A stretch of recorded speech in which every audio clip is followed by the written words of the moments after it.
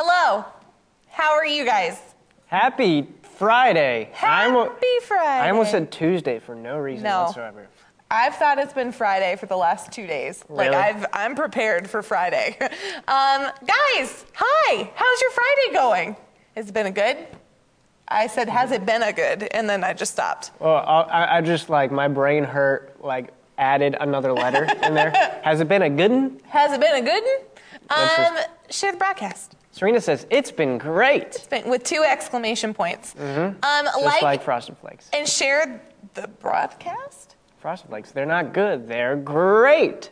I literally did not take it that way. I went immediately to, what does the box look like? Are there 2 exclamation points by Frosted Flakes? There's exactly 2 exclamation points. I don't feel like that's true. Guys, go ahead and comment. Tell us where you're watching from, so that way we can say hi to you.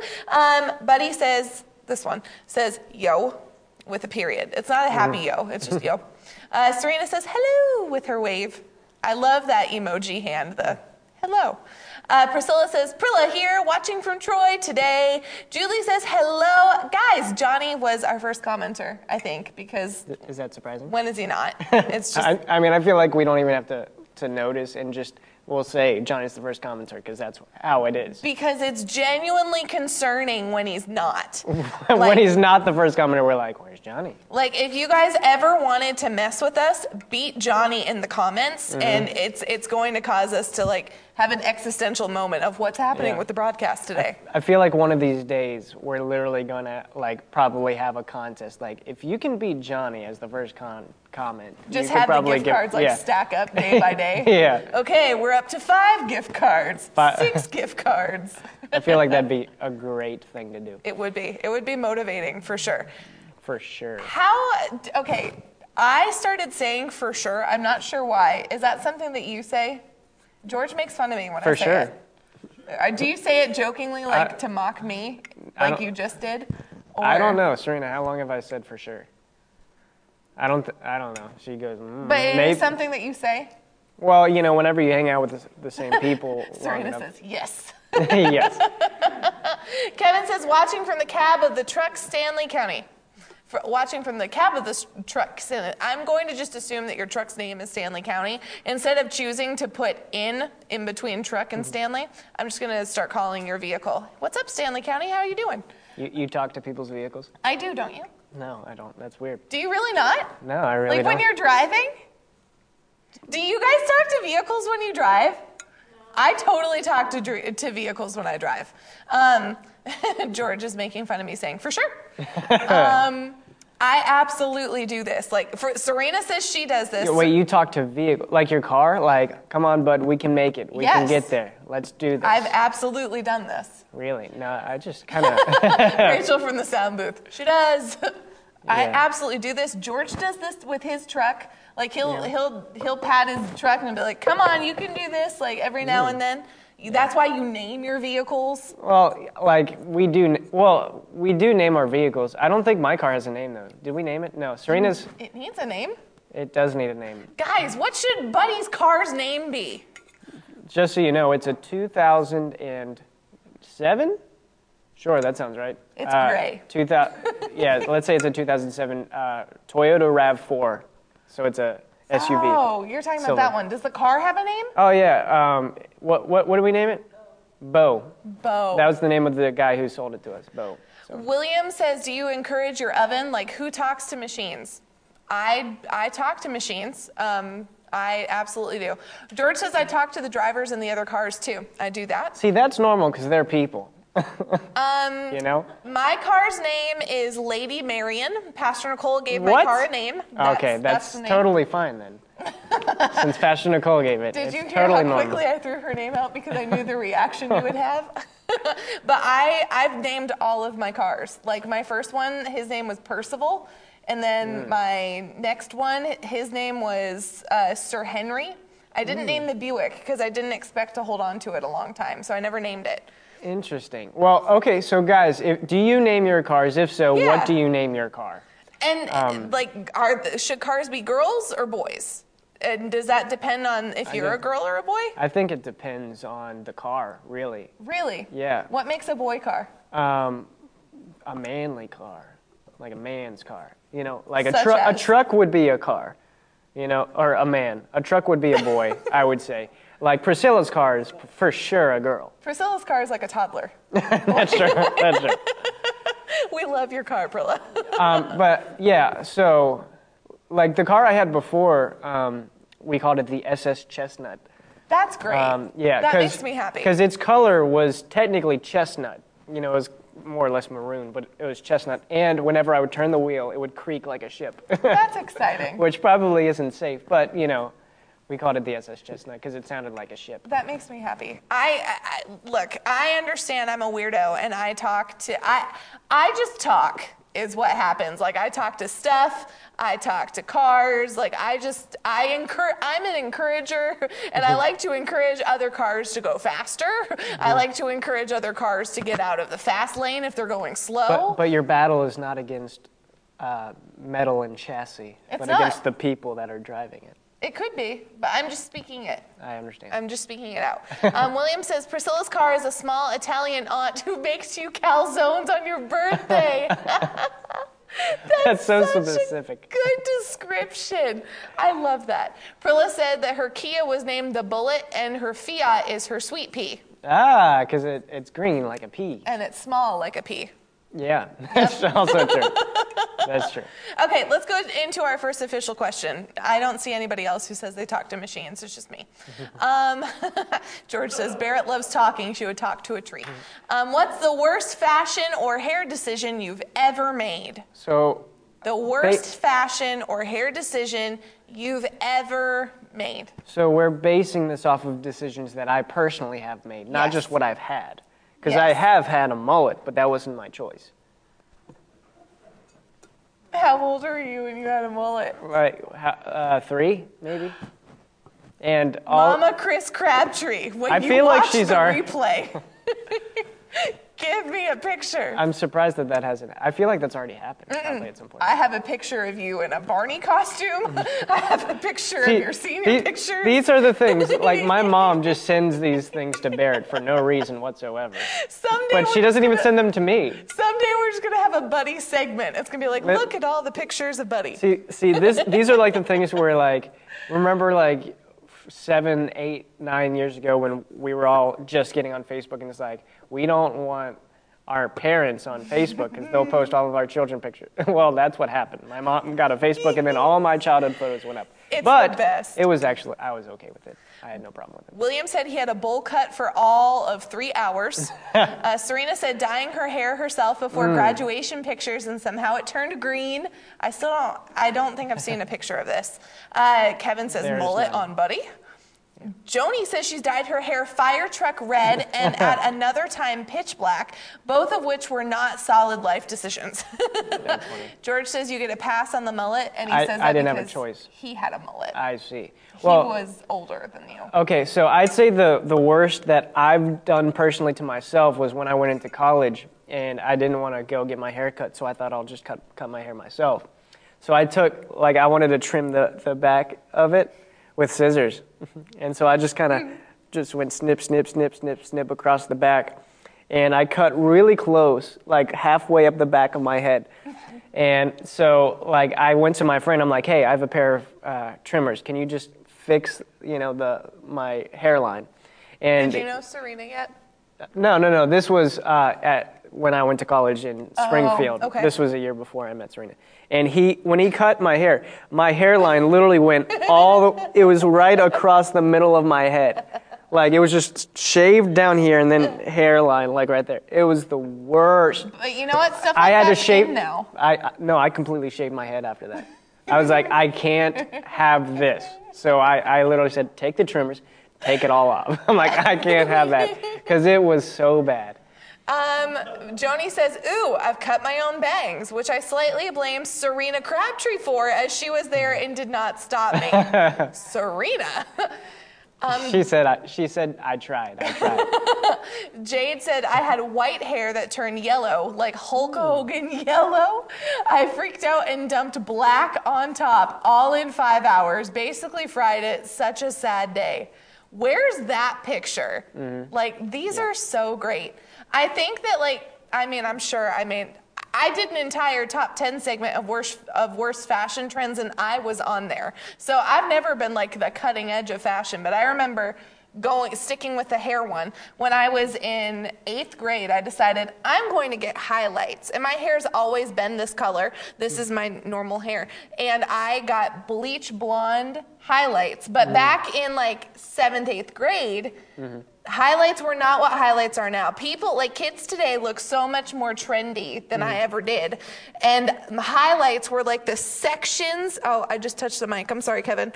Like sections of hair that were just clumps of blonde. So in my school pictures from that day, it was just like 4 fat blonde fingers on top of my head. It was really bad. That's awesome. Jose says that's a weird looking fire in the back. It isn't moving. Yeah, look at the blowtorch. Yeah, look, guys. it's just a right blowtorch. Yeah. It's a jet engine. You don't have blowtorches at your Christmas party? What you doing? Okay, question number 2. We're learning that hair was not wise. What's the funniest thing you've ever heard a child say? Oh, man. I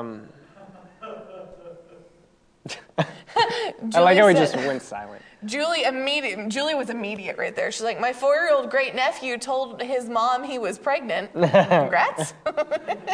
That's funny. I think, so my very first year teaching kindergarten, I did that for 2 years, and I mean, I have lots of really funny ones, but I remember there was this little boy that I taught, and I had a list in my phone of his quotes. None of the other kids, just his, because he was super funny. And I taught them about, like I taught them Bible. It was a Bible school, and we were playing recess, like indoor recess one time, and he was playing with blocks, and all of a sudden from across the room he had this cute little voice. I heard, I am Jesus, like a war cry. I'm like, so we're gonna need to talk. I don't know what's happening. And he came over, he goes, well, Miss Nauer, you told me that when Jesus came that he just ripped the door in 2, so I decided I was going to build a Lego block wall, and I smashed it in 2, so I'm Jesus now. I can smash things in 2 too. It was pretty exciting. Did he say tutu? Yeah, probably. He's 5. But up until the tutu thing, that was a direct quote. It's one of my favorites. Luke has some really funny ones too. Really? Oh, yeah. So Joni said, I don't mean to Karen, but, and then proceed to complain about our hand sanitizer that we have in the store. I don't mean to Karen. Kids are so funny. Oh my goodness. Like, honestly, I can't think of anything. I can't think of anything. Like, all I could think of was when I worked at a daycare and a kid walked up to me and said, I pooped my pants. And I'm like... Did he? Well, that was my first question was, did you? And he's like, uh-huh. And I'm like, are you sure? He's like, yep. I'm like, if you're lying to me, you're going to be in trouble. He's like, yep. And then I'm like, I don't know what to do now. Yeah. So I looked at the other lady and she was like, check. I'm like, I don't want to do that. So I checked and he for sure did.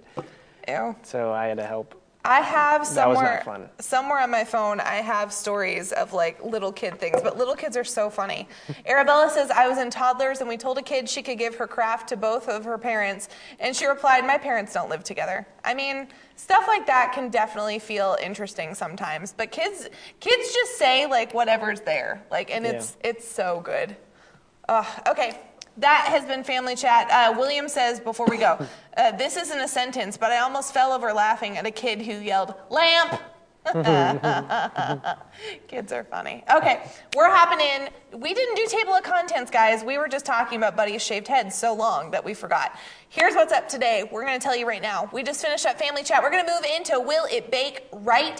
Take this time right now while we're telling you what's coming up and share the broadcast, because What's the Word is going to be a good one. Followed by prayer, and then What's Right Elementary, and we're switching up What's Right Elementary today, and we think you're going to like it. Followed by What's the Word, and I'm so excited. It's going to be such a good Friday. We love Fridays here. And it's a special bonus treat because we're giving you the bakery on a Friday. What a good way to like kick your Friday into high gear. It's going to be good.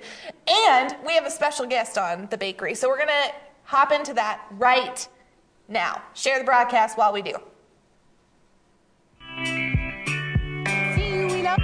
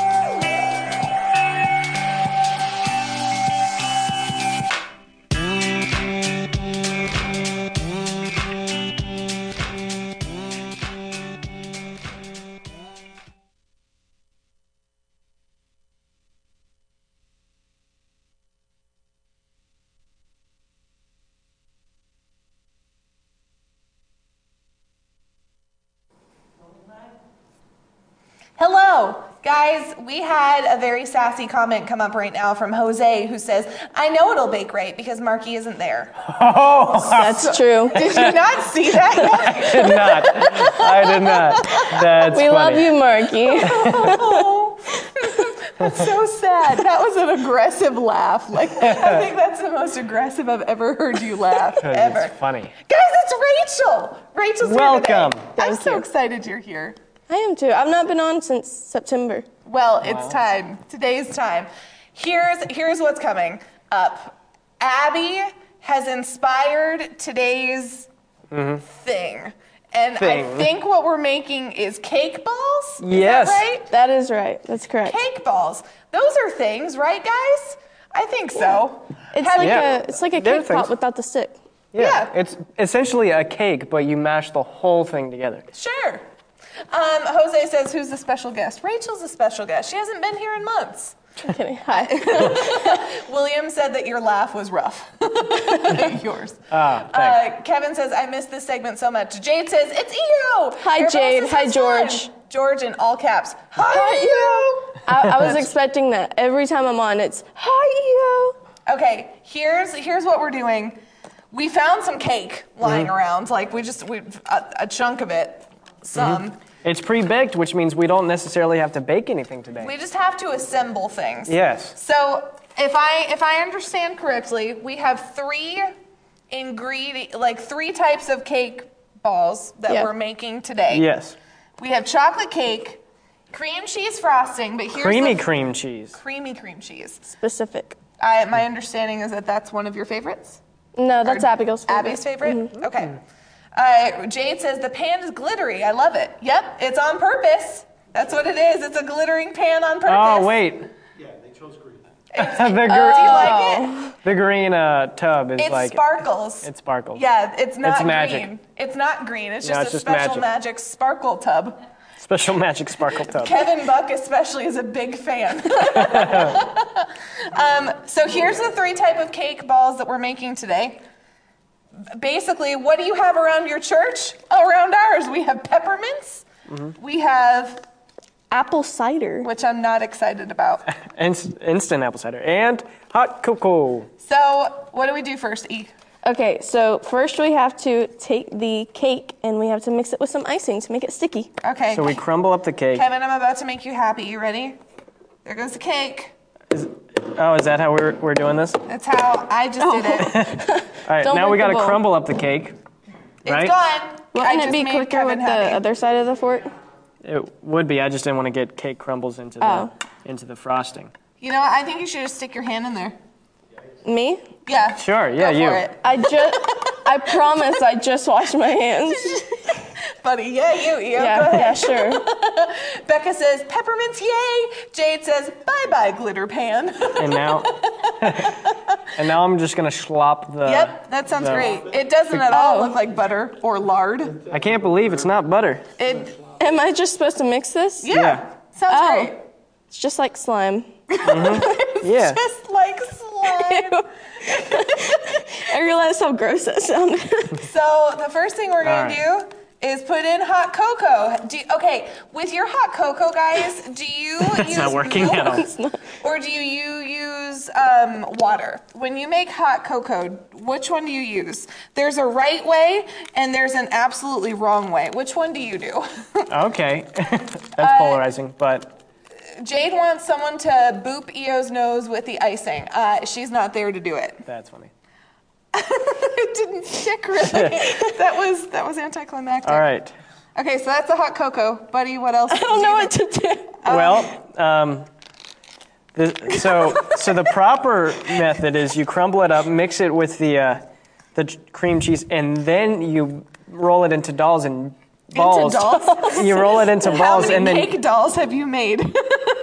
you roll it into balls, and then you dip it into the coating and Well, stuff. you know what? We're just going for it. So we're just gonna mix so it. much We're better. just mixing. Are we gonna? We're not. Where are we? Are we? We're not. We're not.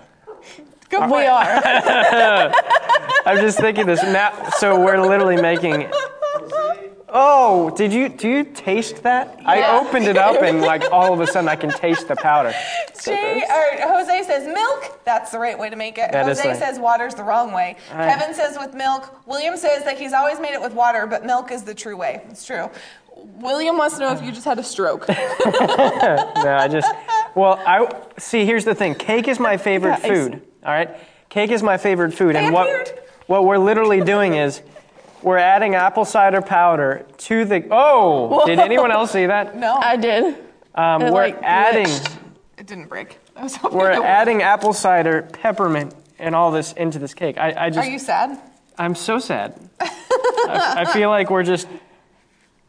There's a way that Abby instructed us to do it that would have made this so much better. So better, but also longer. And Does anyone else see the dust? oh my gracious! That smell. The smell of apple cider is not good. Oh, we reached down to the comment, by the way. William Aldridge, well done. congratulations. There's a cloud And of it's apple beginning cider to dust. swell. I have not eaten cake, and yet I just had a piece in my mouth, and I don't know where it came from. Are you sure it's not just like that apple cider? trying to break the powder? mint? Yeah, it's not working. Yeah. All right, Okay. now we got to make these into balls. Woohoo! I just. Woo! You were so. Guys, do you think this is gonna taste good? Put it in the comments. Do you think this is gonna work? Jade said this took a turn for the worse. Cake was translated. William said the cake was translated into your mouth. I believe that we're going to be able to assemble one of the cake pops, buddy. I believe that we're going to be able to separate them. Should we actually try to eat this? Sure. It's not forming a ball. It's rejecting don't the eat this. consistency. Yeah, no, That I'm has right. all three in it. I know, that's what I was It's going to separate as we mix it, though. Yeah. Yeah, So yeah. There we when go. we put it in the pan. What a beautiful cake ball. All right, I'm going to put this in the magic dust separator. William says, yay, it's time for nasty cider orbs. Nasty chocolate peppermint cider orbs. Kevin Nowicki says, it's beginning to swell. We All right. receive your rain. I'm now putting this- because this tablecloth is going to need to be washed over the weekend. Oh, that was a mistake. Why'd you do that? I don't know. Not No, gonna you do need it. to lick your finger. Nope. No, but you should. I was just about to do it. See, You took all the tissues. What is your problem? You just took all of them. I'm going to just... There's more tissues. I don't All right, think it's that bad. I put it in the magic... Tissues appear, and Buddy just took a handful, and they're all gone. Here you go, Barrett. There you go. Would you like to share with Yes. me? All right, we just separated it. That was a satisfying sound. We separated all of that stuff. Ding! Where's Ding. the ding? Did the Ding. oven go off? Yeah. Ding. It did. You didn't hear it? I did not. It was so faint and quiet. Wait. Let's It might not have been picked up on the let's microphone. rewind, okay? There it is. There it is. Our oven needs to decide what you're gonna do. My fingers taste really weird. This All is right. not pleasant. So, guys, now we have our cake balls, and they are separated. They look... Great. Delicious. They look great. So, what's our... Whoa. I'm What's not... happening to you? I'm excited. All right. What is our first cake ball that we're going to be trying out today? We have peppermint cake balls, That and is that's that this one. one. So here's the thing. When we put them in the separator, it kind of melted the peppermint a little bit. I'm sorry. Separator. We had to separate them so that they were individual. Yep, So it kind of melted. They look like glazed donut they holes. do. Jade says Buddy is having a day. I am. And you know what I don't like? Peppermint? Mint and chocolate together. It's true. You Why very not? strongly protested that the other day. I did very strongly. So we're going to try that first. Guys, put in the comments, do you think these peppermint cake balls are going to be good? They're sticky. This is super sticky. Serena says this is a sacrifice of love for Buddy. It really is. Tell us in the comments, do you think peppermint cake balls with cream cheese icing is going to be good? They're really sticky. So, A weird texture. have you ever had cake balls before?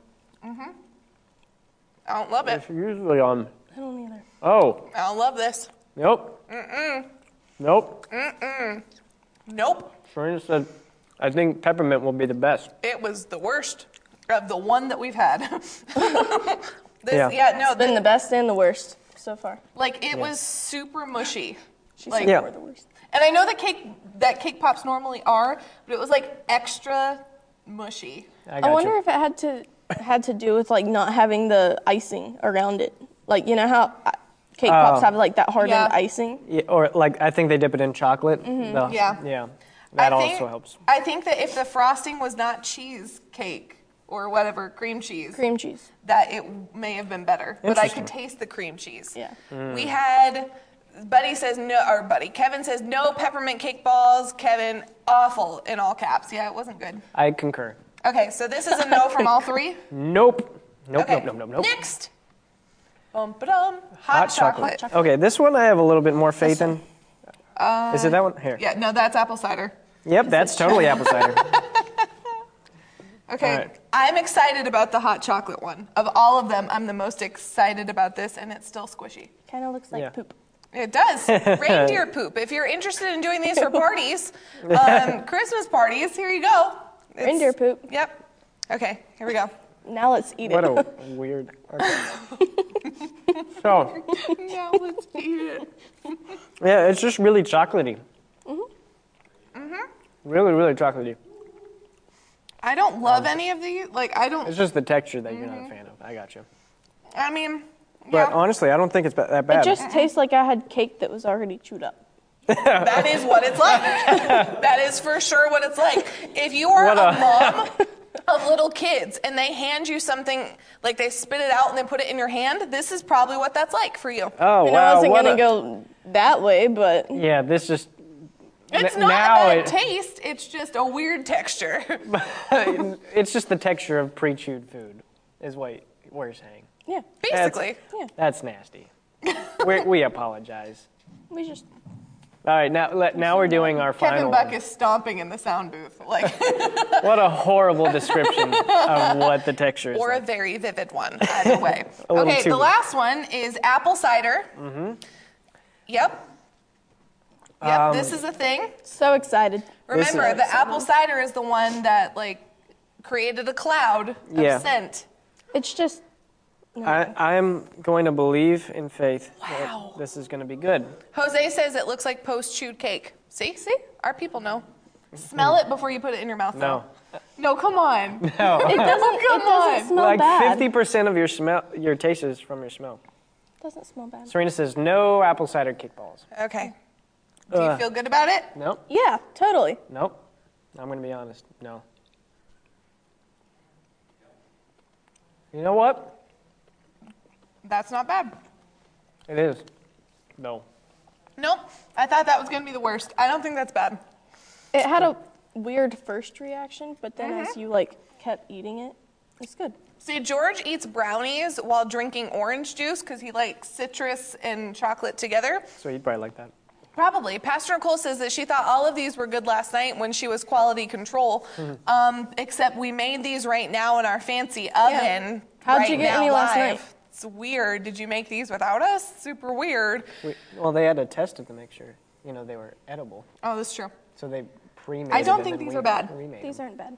Yeah, no, they're bad. No, but I don't think they are, though. Really? I thought they were going to be. I don't think these are bad. Kevin Buck said that they sound actually good. They are actually good. Okay, which one is the best? Apple Chocolate, cider. Apple cider. Yeah, I guess. I'll Somehow put it in. apple cider won this. it did. That's Interesting. Shocking. Interesting. Well, guys, thank you for joining us for Thank Will you It so Bake much. Right? Apparently, these guys think that apple cider cake balls are good. They are. We don't just think. We know. We know. We know. So trying that again, do you think? I think you should try both again. No. No? No. I still stick with apple cider. Apple cider is better than hot chocolate. Okay. Yep. Done. Well, all right. Well, according to this segment, apple cider cake balls To the same. are better on a scale of 2 out of 3, which is 66%, which is still a bad score. Do you hear the bias? This is how the media does this, guys. Buddy's just displaying to you what... Look, Jade says, I am shocked, and Buddy's vote has no weight. Thank you, Jade. Thank you, Jade. Our people. Okay, yeah, apple cider won this one. Shocking. Super shocking. Shocking. And now we're going to move into prayer. And I feel like I need water. And guys, overall, though, the peppermint was the worst. Yeah, for sure. Worst. For sure. Absolutely. And this is coming from someone who likes it. So now we're moving into prayer. We're going to pray, and then, yes, it's going to be great. You can make these at home. Back.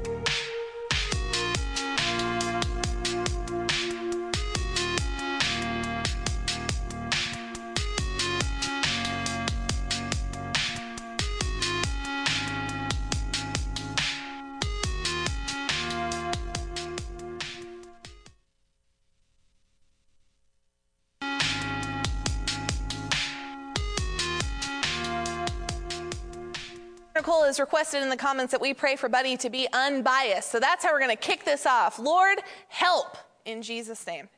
Guys, we're so excited to be talking not just about prayer, but here's what's going on tonight. I'm going to give you a sneak peek. We've been talking about it this week, but tonight here at Boomerang, we are having prayer night. It's starting at 6 p.m., and we're going to be spending 6 to midnight praying to the Lord, and it's going to be really awesome and powerful, and we want you to be a part. If you are in Albemarle, get here. It's going to be so awesome. But right now, we are going to go through a couple of confessions. Here, Buddy's trying so hard to be stealthy off camera, but I got really distracted. So if you see me giggling, it's at something he's doing. But we are going to finish up this week of prayer with our last 2 confessions of the day. Let's put them up. Confession number 6, and join your voice with mine. It says, we keep increasing in wisdom and stature and favor with God and man. Lord, thank you. Thank you that you increase us. Thank you, God, that we get smarter and smarter. Praise God. Lord, we thank you. We receive increase right now in our wisdom. And say that with me. We receive increase right now in my wisdom, in favor with you, in favor with my bosses, in favor with my spouse, in favor with my family. I just keep increasing. I never go backwards. I only go higher. Lord, in the name of Jesus, take us higher today. Take us higher than we've ever been before. Take us higher than we've ever thought possible, Lord. Let us increase in wisdom and stature. Let us increase in maturity. God, help us to be more mature in the things of God. Lord, we thank you for it. And let's put up this last one, confession number 7. The struggle is over. God, we thank you that there is no thing that we struggle with. Thank you, Lord, that your yoke is easy, your burden is light. And in the name of Jesus, things that were difficult, they become easy now in Jesus' mighty name. Things that were once hard, they're easy. Things that were once difficult, they're easy. Everything becomes simple for us as we put you on. In the name of Jesus, amen. God, we love you. Hallelujah. I am so honored to always be able to pray to the Lord, and I'm honored to be able to pray with you. God is so good. Now we're going to hop into our next segment, What's Right Elementary. It's going to be a great one, so make sure you stick around. We're changing it up a little bit, and I need your help. I mean, let's face it, Marky and I have never officially graduated 5th grade. We need some help today. Please help me out with this next segment. What's Right Elementary? It's going to be a good one. Stick around. We're going right into it.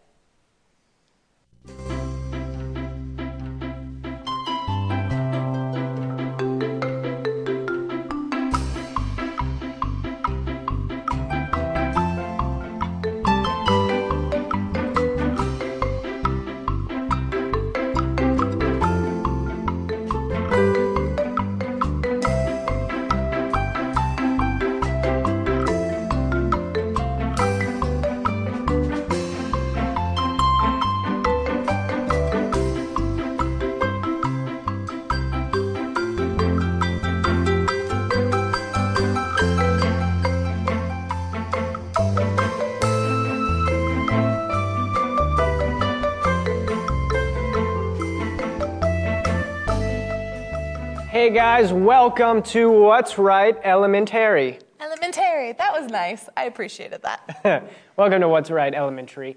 Guys, this is going to be a lot of fun because here's basically what this show is.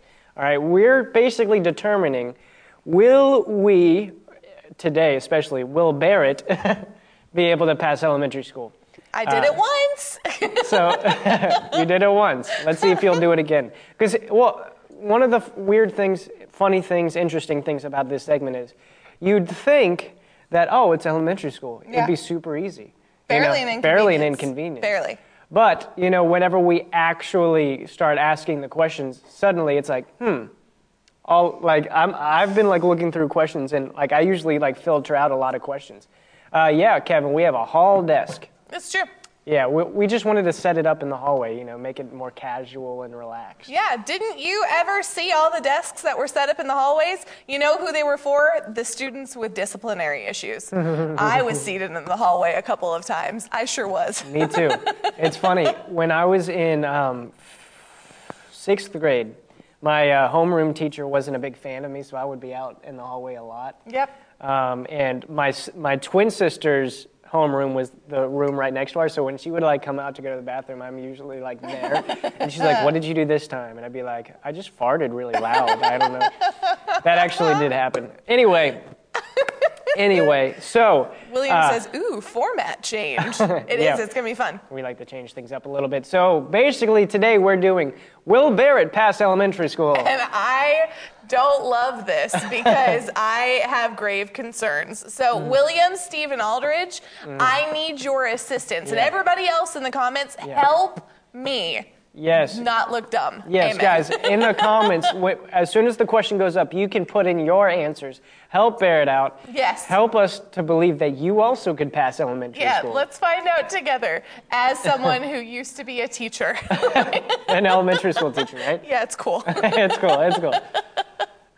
William said, "Ooh, Barrett is under pressure." Dun, That's dun, true. dun, dun, dun, dun, dun. See, I would participate, but I'm the one who brought in the question, so I already know all the answers. It's true. Deb says, "You're so pretty." That's what she and I say anytime we feel pressure to the Really? other. So I love That's you, great. Day.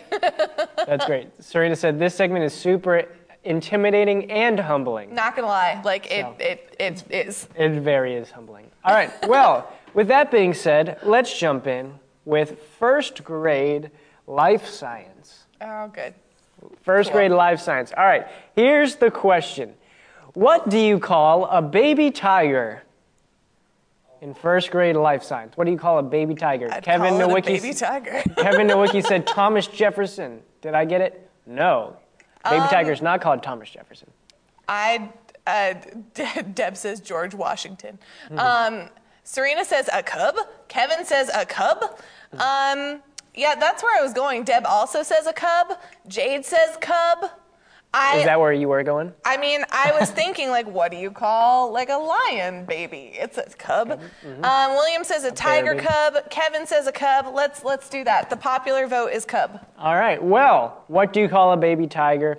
It is indeed called a cub. That's good. So well done. You got first grade right. That was first grade, everybody. Did you see the look of nerves that came across? Because in my head, I'm like, tigress. No, that's a girl. That's not right. Yeah. No, that's from Kung Fu Panda, isn't it? It is. I just realized that. All right, now let's jump into second grade history. You like history class? Sure. History's my favorite. What sport did Jackie Robinson play? Baseball. Wow. Well done. Thank There you. was no hesitation right there. Thank you. Well done, Barrett. George, you're watching. Are you pleased with me? Baseball is the sport of George's choice. It's the sport that brings our marriage together. So I got you. Yes. Second so question, pleased. what team did he play for? I don't know. Okay. A good one. I don't know. Was A it good one. the Yankees? I believe it was the Dodgers, but I could be wrong. George, Sure. who did he play for? Let me know. Look at all you guys. You guys are so smart. Hey, Kevin Nowicki, Nice. baseball for the Dodgers. I was right. That makes me feel good about The myself. only team worth knowing anything about is the Cubs. So since he didn't play for them, Are you just saying that for George? yeah. Okay, I was going to say. I was pretty confident that's what that was for. That was a wife getting wife points. So Yeah. Amen. Deb said, how do first graders know that? Right? Well, that's second grade, so. But still. Second graders apparently know it. George just watched it. I got in all caps, go Barrett. That's Well so done. exciting. All right, well, she said, are we at third grade bow? Yes. Yes, we are at third grade bow. Yep. Now we're going into third grade music.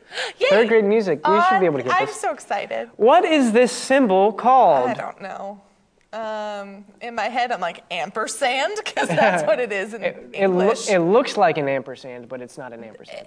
They're It's kind like- of similar styles, but this is music. Serena, put in what it is. Is it like a staff or a clef or something? Oh, treble clef. Yeah. It's one of those things. Treble clef. There you go. It is a treble clef. Serena said a tremble clef. It's not a tremble clef, but it is a treble clef. You know, you knew more things than I did, Serena. You helped me get through third grade.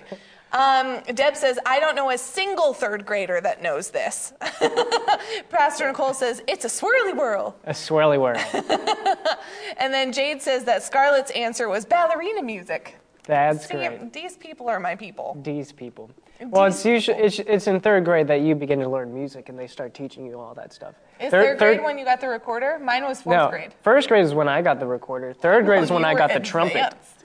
Whoa, I didn't get a trombone until I was in like fifth grade. Really? That's funny. Whoa, I didn't do the recorder until third grade. And fun fact, I could have been the world's best trombone player ever, but my parents made me stop playing because I was obnoxious and I played it like marching around my house at all hours of the evening, like brr, brr, brr, brr, brr. My music teacher told me I had promise, but my Wow. parents were like, you're done. You're done. It's all over. That's funny. Kevin said third grade thingamajig. Yeah. No, it's and not a then Deb thingamajig. said that she got her saxophone in fifth grade. Really? I got my French horn in seventh grade. That's when I upped from trumpet to French horn. Well, weren't you fancy?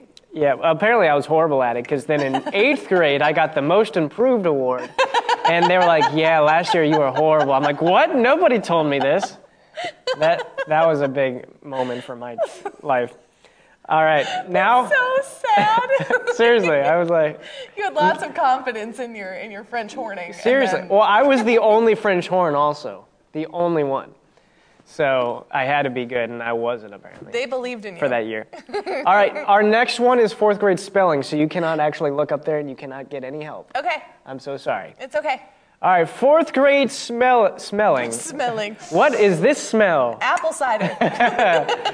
Okay, fourth grade spelling. Spell subordinate. SUBOR sub or DINATE. Well done. Thank you. Wow. Thank you. Well done. Subordinate. I was this close to doing spell guarantee because we talked about that. GARUN guarantee. Right? No. Is it that's- G? There's an A in there. That's what I said. Heck, I have no GAR. clue. You said GARUNTEE. Yeah, I don't know. That's But an you got interesting the one. actual question right. Yeah, I did. Which makes me feel super validated because in fourth grade, I was in a spelling bee and they asked me to spell the word Hulk. And my grandparents' last name was Hulk. And so they spelled it HOLCK. So I did HULCK. But in my head, I was like, no, it's just a K. I'm like, no, Graham and Gramp spell it with a CK. So that's right. And I lost in front of the whole school. That's so sad. I just got it right. So the Lord's redeeming me. I think Deb is having a very interesting experience during this segment. She's like, fourth grade, they learned this level of complexity? She says, I don't remember spelling, likely because I didn't like it. Guaranteed. The U does come first. See, that's always the super weird one. Mm-hmm. Okay. That's fifth grade. Yeah. Fifth grade spelling. GUAR. All right, now Guarantee. we are diving into our final grade of elementary. You did science, didn't you? I did do science. You're mean. Fifth grade science. This is actually a not too difficult one, I would Okay. say. Who discovered that for every action, there's an equal or opposite reaction? Someone who's dead. That's true. They are for Edison? sure I dead. don't know. Help me in the comments, guys. Just start naming names of Sure. sciencey people. Edison. That's all I got. Newton. Sir Isaac. Hey! Was it Newton? Yes, it was Hey! Sir Isaac Newton. That's so exciting. That is Newton's third law of motion. Sure. So Ask I me was if just gonna passed let you keep. physics. Did you pass physics? No, I dropped out of physics. That's They let funny. me switch to something else. I should have dropped out of physics. I ended with a D, but I passed it. Not if you got a D. No, like anything above failing is a pass for my high school. So What? literally, this is how it went every quarter. I had B, C, D, F, and it averaged out to a D. It like physics is one of those where if you miss one little concept, Yeah. it goes down. Physics, I decided that I was going to take because I wanted to feel smart, and they're like, sure, you can do this. I'm like, great, I'll take physics. And after a quarter, I went to my headmaster, like crying, begging, can I please switch to anything else? So I did choir instead. That's great. I went from one ditch to the other, and I sang my little heart out. And guess which one I use in real life? Choir. Not physics. William says, you punch a wall, the wall punches back. That's how physics works, for sure. Speaking of, Buddy just discovered that to be true since he just punched his hand with all of his might before the broadcast started. My hand didn't punch back, though, but It's true. there was force there. Yep. Anyway, with that being said, guys, that was What's Right Elementary. You helped me pass. Yes. It's all See, you. It's a group effort. Yeah. You know? Like, it's a group project is essentially what just took place, right? I'm glad that that's where your brain went, because my brain went to, did we all just cheat on a test together? Like, No, is that we're what we just did? we're just calling that we're calling this a group project. Well, thank you for helping me pass it, guys. Thanks for pulling your end of the project, because, man, did you pull your own weight with that.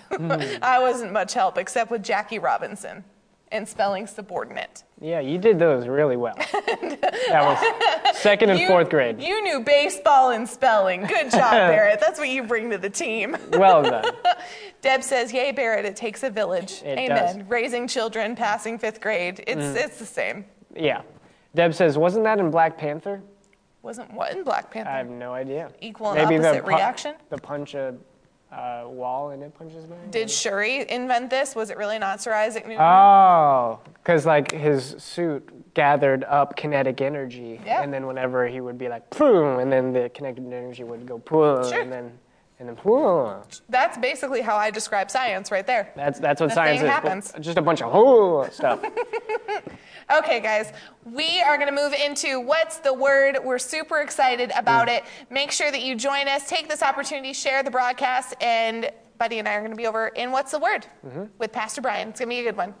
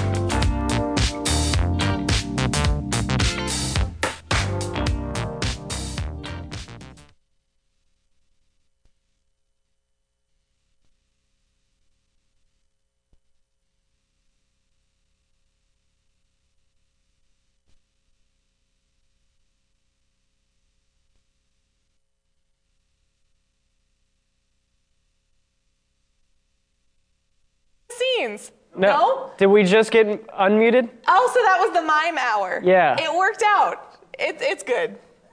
How good are you guys at lip reading? Are you good? Are we helping you become better? Speaking of lip reading, this has nothing to do with the word, but y'all, okay.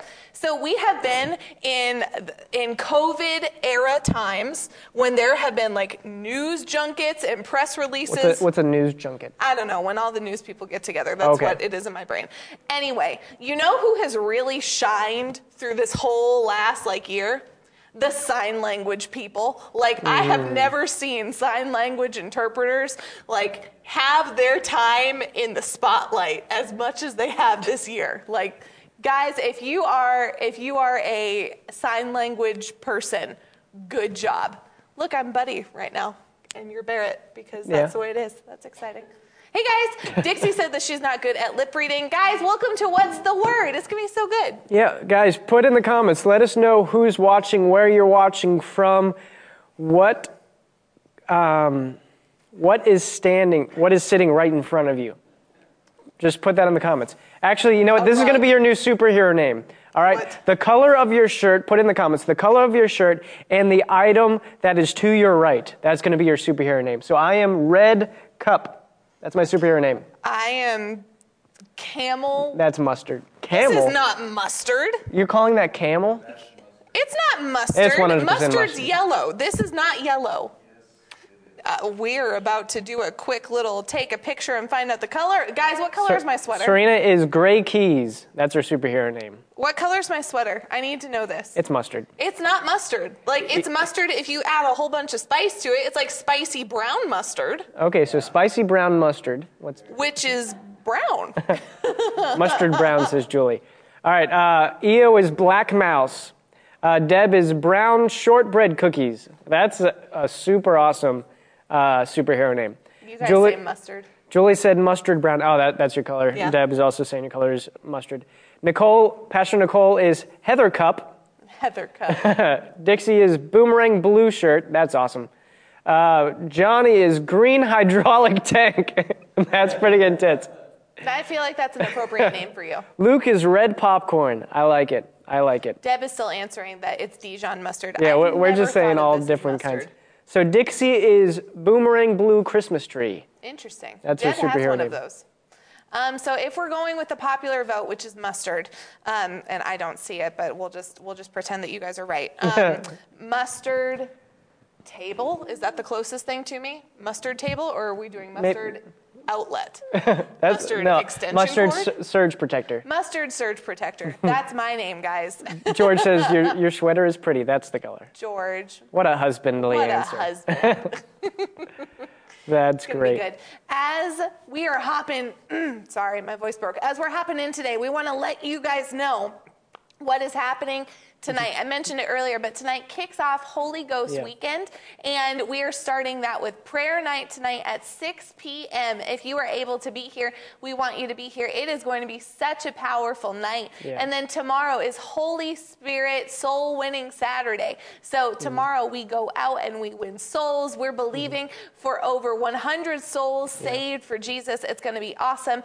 And then Sunday is Holy Spirit Sunday, where we just take 4 p.m. onward. We give it to the Lord and just let him have his way. And this weekend is going to be a huge, huge weekend. Yeah. So if you're able to be here and be a part, we want you to be. And then the following weekend is going to be our Christmas service. So December 20th, we are having a Christmas service here at Boomerang. We are going to have such an awesome time. We're going to do some giveaways. We're going to be giving away a Nintendo Switch. We're going to be giving away a Coach purse, a smoker grill. For every child that comes, we'll have one toy for every child. And after that, we're going to have a time of lunch with everybody. It's going to be so much fun. Pastor Nicole says Holy Spirit Weekend is like a big old Jesus party. She loves it. It is. It's going to be really, it's great, really good. Yeah. And if you're able to be here, it's worth coming to. That's true. Y'all, if you're in like West Virginia, you can drive and get here in time, and it's going to be great. Yeah. So, yeah, it's going to be awesome. It's going to be awesome. Yeah. Wait, what did he say? He said go ahead and talk about what we're talking about. Oh, well, let's talk about what we're talking about. All right. Do you guys have the graphic ready? Today, I want to do a pastor. Today, we are going to be answering the question, are you soulish? A huge trap revealed. That's what we're going to be talking about today. We're going to be talking about, I mean, the last couple of days we've been talking about the mind, the mind, will, emotions. We've been talking about the body, soul, and spirit. Yeah. You know, the three parts of man. And if you haven't had a chance to really take a strong listen and listen, because let me tell you, those last few days, the revelation in that changes the way you even read the Bible. It literally, as we've been going through the body, soul, spirit, the three parts of man, it's it's been opening my eyes to how should I be acting, to identify, to help me identify what's the Holy Spirit, what's just myself, and it's been great. But today we're kind of carrying that on a little bit, talking about the soulish, which is one of the parts of man. The soul, the mind, the will, the emotions. And we're going to be talking about, are you soulish? And it's going to be good. Yeah, well, and here's the thing with are you soulish? But we touched on it yesterday, is every thought that comes into your head your thought. Yeah. And it's not always your thought. Your mind has two different inputs. Yeah. If it's born again, if you're born again, then you have an input from your corrupted flesh, and you also have an input from your spirit, which is renewed to God. So a lot of times people can think that what they're doing, if they're born again, it's, well, I'm saved, so God's just gonna, this is what I'm supposed to be doing. And people will just make a decision to do something, not realizing that they're in their brain. I shared a story yesterday about how I thought that I was doing something for the Lord, but it's something that just came straight out of my soul. Your soul is your mind, your will, and your emotions, like we talked about yesterday. And if your soul is not receiving an input from the Holy Spirit, and the Holy Spirit isn't, your mind isn't renewed fully to the Holy Spirit, then a lot of times when you're making decisions or you're even thinking thoughts, you're not thinking thoughts that are linked to the Spirit of God. And it's a trap, because the enemy knows that if he can keep you in your mind, if he can keep you in your thoughts instead of thinking God's thoughts by the anointing, then you'll end up making decisions that have the flesh as a part of it. Yeah. Well, I was talking to Pastor yesterday about how I remember there was someone that I was listening to speak to some teenagers, and they were saying, "You want to know what God's voice sounds like?" And they're like, "Sure, yeah, of course." And he's like, "Just think your name right now." And so they're like, "Okay." He's like, "That's God's voice." And I'm like,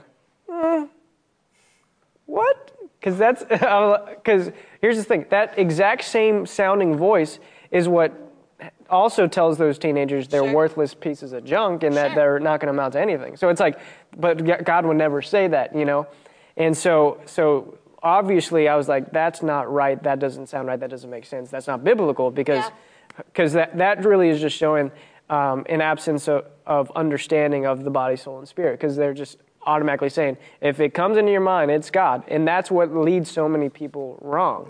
Is because they think, well, I thought it, and if I'm renewed, or if I have the mind of Christ, because it came into my mind, it must be God. But that's not always the case. Because and you already alluded to it, we talked about it extensively yesterday. Your flesh is feeding your mind, your spirit's feeding your mind, the Holy Spirit's feeding your mind, and we have to make the decision, which one are we going to feed, which one are we going to listen to, which one, because there have been many times, where I'm sitting in a service, my flesh is telling me one thing, while my spirit is telling me another thing. I talked about this before, but when Brother Tracy was here, he would go on what, I've been taught are rabbit trails, and, but what was really happening was the Holy Spirit was leading him to address a topic that, that somebody needed in that moment, that it might have felt in my flesh, and my flesh was telling me, he's undisciplined and stuff like that. But I knew that was wrong. I knew that wasn't accurate, because I knew he's being led by the Spirit, and the Holy Spirit has something for someone for that. That's why he's going into that. But then the Spirit was telling me the things that I was just saying. So I had to make a decision, which voice am I going to listen to? Because one of them was the flesh and one of them was the soul, was the Spirit, and I had to choose to listen to the Spirit. But yeah, so today we're talking about, am I soulish, which is an important topic. It's really important. It is an important topic. Welcome. It really is. Hello. Yeah. Here you go. Thank you, sir. Cardstock. Yeah. One of the things that we are talking about, let's look at Romans chapter 8 real quick and look at verse 14. This is one of the most important topics, I think, that I've ever come across. I mean, there's what we've really been doing over the last few months and weeks is covering like some of the most important things. And Yeah, these notes that I just gave y'all, I just gave them to you because I thought you might want to have them. We're Yeah. not going through all of those. It's just Yeah. there might be a couple of scriptures that we go to. But one of the most important things is determining if you're soulish, because if you're soulish, it's like the example you gave yesterday. If you're soulish, you can completely deceive yourself. Yeah. You can completely deceive yourself. And soulish means that you're operating in the mind, will, and emotions. Yeah. Yeah. So if you are operating out of the mind, will, and emotions, you're soulish. Yeah. Now, here's the bigger question, or maybe the more defining question.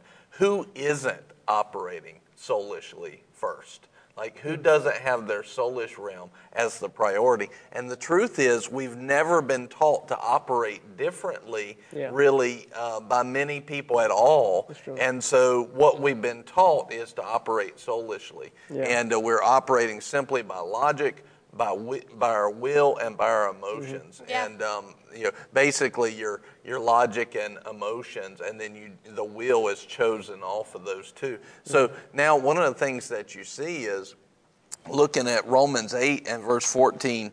In the New Testament, now I want you to see, in the Old Testament they put out fleeces, they put out different physical confirmations because they did not have the Holy Ghost. Right. They didn't have Jesus, and they hadn't received the Holy Ghost as a whole. But in the New Testament we have, and so the way that we're led by God changed. And we'll talk about that more next week as we talk about how to be led by God. Yeah. But just look at this, because this shows us how we are to be led in and how we are to live our life in the New Testament era. Yeah. This is the only way, and it's point blank and it's absolute for all who are being led by the Spirit of God. These are the sons of God, or these are the children of God. Yeah. And that's it. It's the Spirit. Now, if you go down to verse 16, you see the flow of that, which we talked about a little bit yesterday. We'll talk about more in detail next week.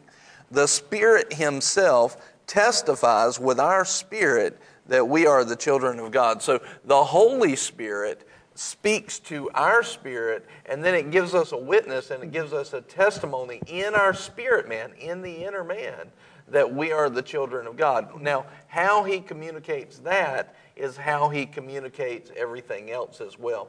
And we see that the Lord utilizes what's known as the inward witness, or the witness to the spirit man, the inner man, right? And this is the only way to be led. That means if I'm led by my logic and not this first, I'm missing it. Yeah. It's a trap, and it will get me off base. Your story yesterday, if you didn't hear this yesterday, go back and listen to Barrett's testimony. And I also had a testimony where I was deceived, and I thought it was God, and it wasn't. And that's what you were describing. And it shows how you can get into that soulish realm. Yeah. I think everybody's done it on some level. Sometimes we've done it on a bigger level, right? And so I have too. And most times when we're in the soulish realm, here's the problem with it though. Because we're operating in the soulish realm and not the spiritual realm first, we open ourselves to fleshly and worldly input. Yeah. Right? Now in the Old Testament, like with Gideon, he laid out a fleece. Lord, if it's wet, then I know it's you. The next day, if it's dry, I know it's you, right? So in other words, he was asking the Lord to do supernatural stuff, but here's the problem with that. God's not the only one who can operate in that way. The devil can manifest stuff, as deceptions. He can manifest things as well. And so if somebody's operating today by quote-unquote fleeces, because Gideon put out a fleece to check, if they're operating by fleeces, I believe it was Brother Hagin said, then you're setting yourself up to be fleeced. Yeah. You're going to get tricked eventually, because that is not the way that the Holy Spirit, that the Lord tells us to be led. It's by the Spirit of God. So talking about the soulish realm, and this would make more sense after we talked about how to be led, but I think seeing this will help you see I need to be led. And so this will give you a why that we need to have that teaching next week on how to be led by the Spirit of God. the soulish realm basically is that I logic something out. I do things by what's in front of me. Yeah. I do all my planning without Holy Spirit input, Yeah. or not just all of it. I do it half with His input and half me, right? So like when you go to the garden where Eve sinned, there was half of the input was what God said. It was Spirit leading. Yeah. But what caused the whole of mankind to fall was she got in her soul. Yeah. She got in the soulish realm. And Yeah. she started thinking and she started logicking out, and that's what the enemy gave her. So that's the area, the soulish realm, is where the devil actually fights the battle against us. And so if you're not aware of the soulish realm, you are prime for a trap. Yeah. Yeah. Well, Prime for it. I feel like the soulish realm, being in it, can a lot of times come back to having a lack of patience, because we want to, at least Yeah. for me, I want things to make sense. And a lot of times when God talks, He'll give you a piece, Yeah. and He'll want you to be patient while He prepares you for the next piece of it. But our brains, it's like they malfunction and are like, I don't want just one, I want more. And Right. it's, our brain is super powerful. You have an example of how the brain works, that if you just give it a few pictures, Yeah. and it's like you give them a picture of this and a picture of this and a picture of this, your brain is like a flip book, and it'll put all the in-between pictures together Yeah. to figure out how you go Yeah. from A to C. It'll create B. And a lot of times, because we haven't always had the fruit of patience coming out, we'll create, well, this makes sense. Yeah. And God doesn't want us to make sense. He wants us to be obedient and follow Him and Yeah. trust Him and allow Him to be the revealer, Yeah. instead of us grabbing it and making it fit, which is what I talked about I did yesterday. I Yeah. made something fit that never was supposed to fit, Yeah. and Well, it didn't fit. And what you can see also is somebody who actually is very smart, what was their strength can become their weakness. Yep. Yeah. You know, Yeah. and I found that to be true in myself, is I had the ability to think through things, but because I was thinking through things, Yeah. what was, and watch this, there are two questions that we've always talked about is, who's the source and who gets the glory? Yeah. Who's the source, number one? Put those in the comments. Who's the source and who gets the glory? And I'm going to ask them, can you refresh this chat screen, please? It looks like it's not working. Or scroll it up or something. So who's the source and who gets the glory, right? And so if all of my answers are coming from my logic, if all of my answers are coming from my logic, then who's the source of it? Me. Me, yeah. And so I'm limited to fleshly Brian at that Yeah. point, right? But if God is leading me by the Holy Spirit, then now I can see, and I can see what He wants me to see, and my limits are taken off. Now I can be unlimited, Yeah. right? Yeah. And so just by terms of where are we going? What do we want to do? I don't want to stay where I'm at. That means I've got to have a supernatural supply. Well, that means I don't need to function from my mind only. Now, He's given us our mind, and it is to be used. The issue is, what's the originating source of everything that we're doing? What's the originating source of our answers, right? Many times I'll have stuff, and you've watched me now for years. You've started to see it as well. I'll have things that I'm praying over, and people will be pressuring me to come up with an answer, but I know that I haven't heard from the Lord yet. I also know that God knows my timeline, right? And I also know that He's got the answer, and He can see all things. I also know that He has the best for me. So why would I not wait on Him to hear from? And it goes back to what you said. It's a lack of patience. Yeah. And then all of a sudden, I'll wait. I'll get the exact answer. And it'll be supernatural. Yeah. And we'll share the chair testimony today about that, because that's a good example of the soul versus the spirit. And it was a huge supernatural testimony of what happened. So one of the things that you see here is that God wants us operating by the Spirit first, not the flesh. And the flesh is your earthly logic. You know, so a lot of people are like, well, you're telling me I'm not supposed to think? That's not what I'm telling you. I'm saying that should not be your source. Yeah. And if that's your source, then you are circumventing the system God put up and called holy. Yeah. And you're going to have less than you should. Yeah, well, the scripture that keeps coming to my mind is Proverbs 3, 5, and 6. You know, trust in the Lord. That's making him your source. Yeah. With all your heart.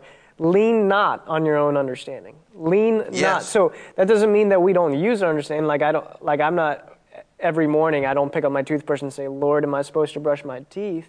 But if the Lord were to tell me, don't brush your teeth right now, that doesn't make sense. You know, but I'm not going to lean on my own understanding. I'll put my toothbrush down. You know, I don't walk up to an intersection and say, Lord, you know, should I look both ways before I cross the street or something like that? You know, but if the Holy Spirit were to say, don't look both ways, just go. You know, the Bible does say we walk by faith, not by sight. That's right. So as I'm walking in life, if the Lord gives me an instruction that goes contrary to my own understanding, I'm not going to lean on my own understanding. See, that's where a lot of people get mixed up, is they lean on their understanding.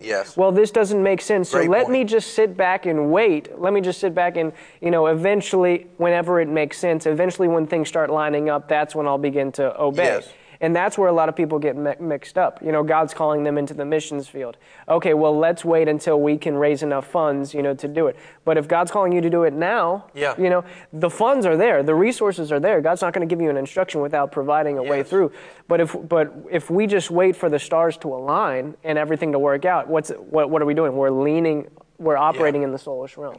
You know, we're operating in our own understanding, and we're leaning on that. And because of that, you know, we'll often miss out on what God has for us.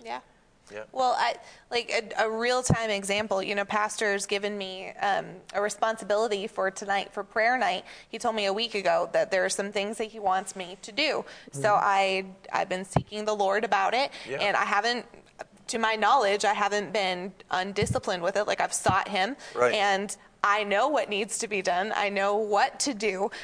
And I could figure things out. Like, you gave me some instructions, and so I know this would be good, this would be good, I'd like to see this. But it wasn't until Wednesday that I started to have really some clear direction of what it looked like. Last night, I carved that whole time out. I'm like, I have a whole night. It's going to be me and Jesus. It's going to be amazing. I told you, I was like, I'm going to have the scriptures and things ready to send to you. It's going to be awesome. And I got home, and when I got home, like,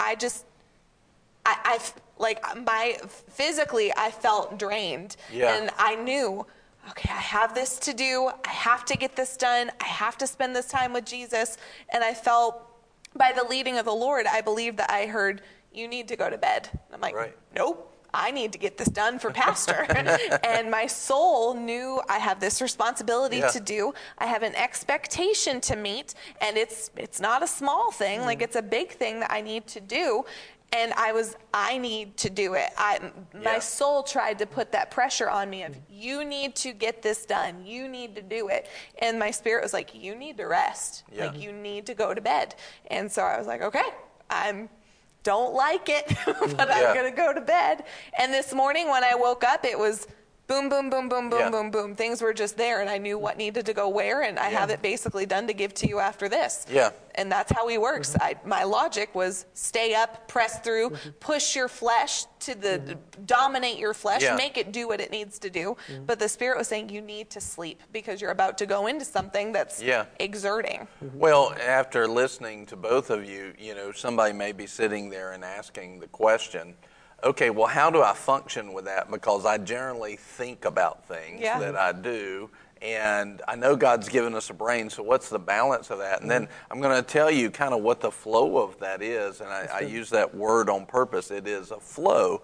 But then we're going to show you a couple examples about why the soulish realm can be such a trap, and maybe highlight if you are in it, but also show you how not operating in it is actually one of the best things that you can do. And for those of you who don't know us, all three of us are thinkers. Like, all three of us very naturally and very easily can go into the thinking habit. So it's not that we're unaware of what this is like. Like, it could be a default setting if we let it. I would say it.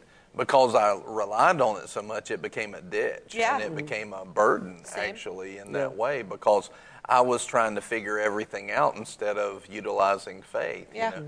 So how do you flow with this? How do you actually flow and not get wooden in your approach? How do you flow in the Word and flow in the leading of God and not get it where it's so legalistic? So for me, I had found the priority of following the leading of God, but I'd moved kind of to a legalistic place that was very wooden, very item upon item. It's like, all right, Lord, do I do this? What do I do next? What do I do next? What do I do next? And so my whole flow was like, go, stop, go, stop, go, stop, go, stop, go, stop. And God doesn't want that. He wants a flow, He wants a flow with the Holy Ghost. And so one of the things that the Lord has shown me, and ultimately He corrected me on that, He said, let me show you a better way. In other words, He says, once you've heard direction from me, you go in that direction and you just flow. You flow in that direction. You answer things. If you come to something that you don't know, ask me. Okay?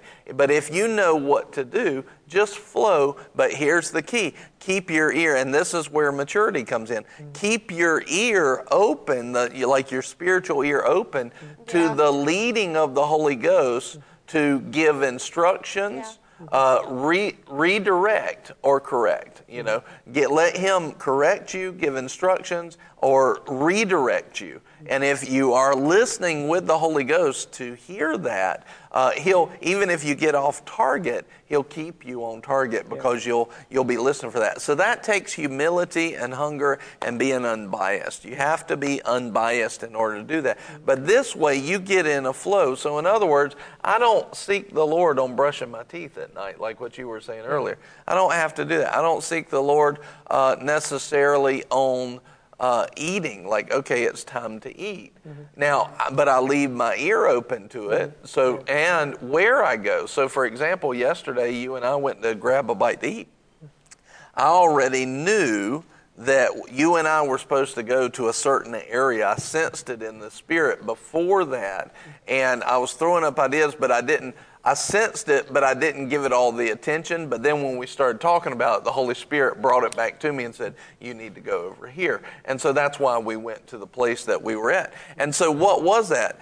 Some days He'll let me choose, but some days He wants you to be at one place, and it may be just so somebody sees you, and it reminds them to get to church, or or that you say a word, or they see you and God wants to put you on their heart, or you're going to lead somebody to the Lord. You run into somebody that you need to lead to the Lord. So we actually, where we went, we had kind of an event that happened that stood out. I'd left my wallet in the trunk, right?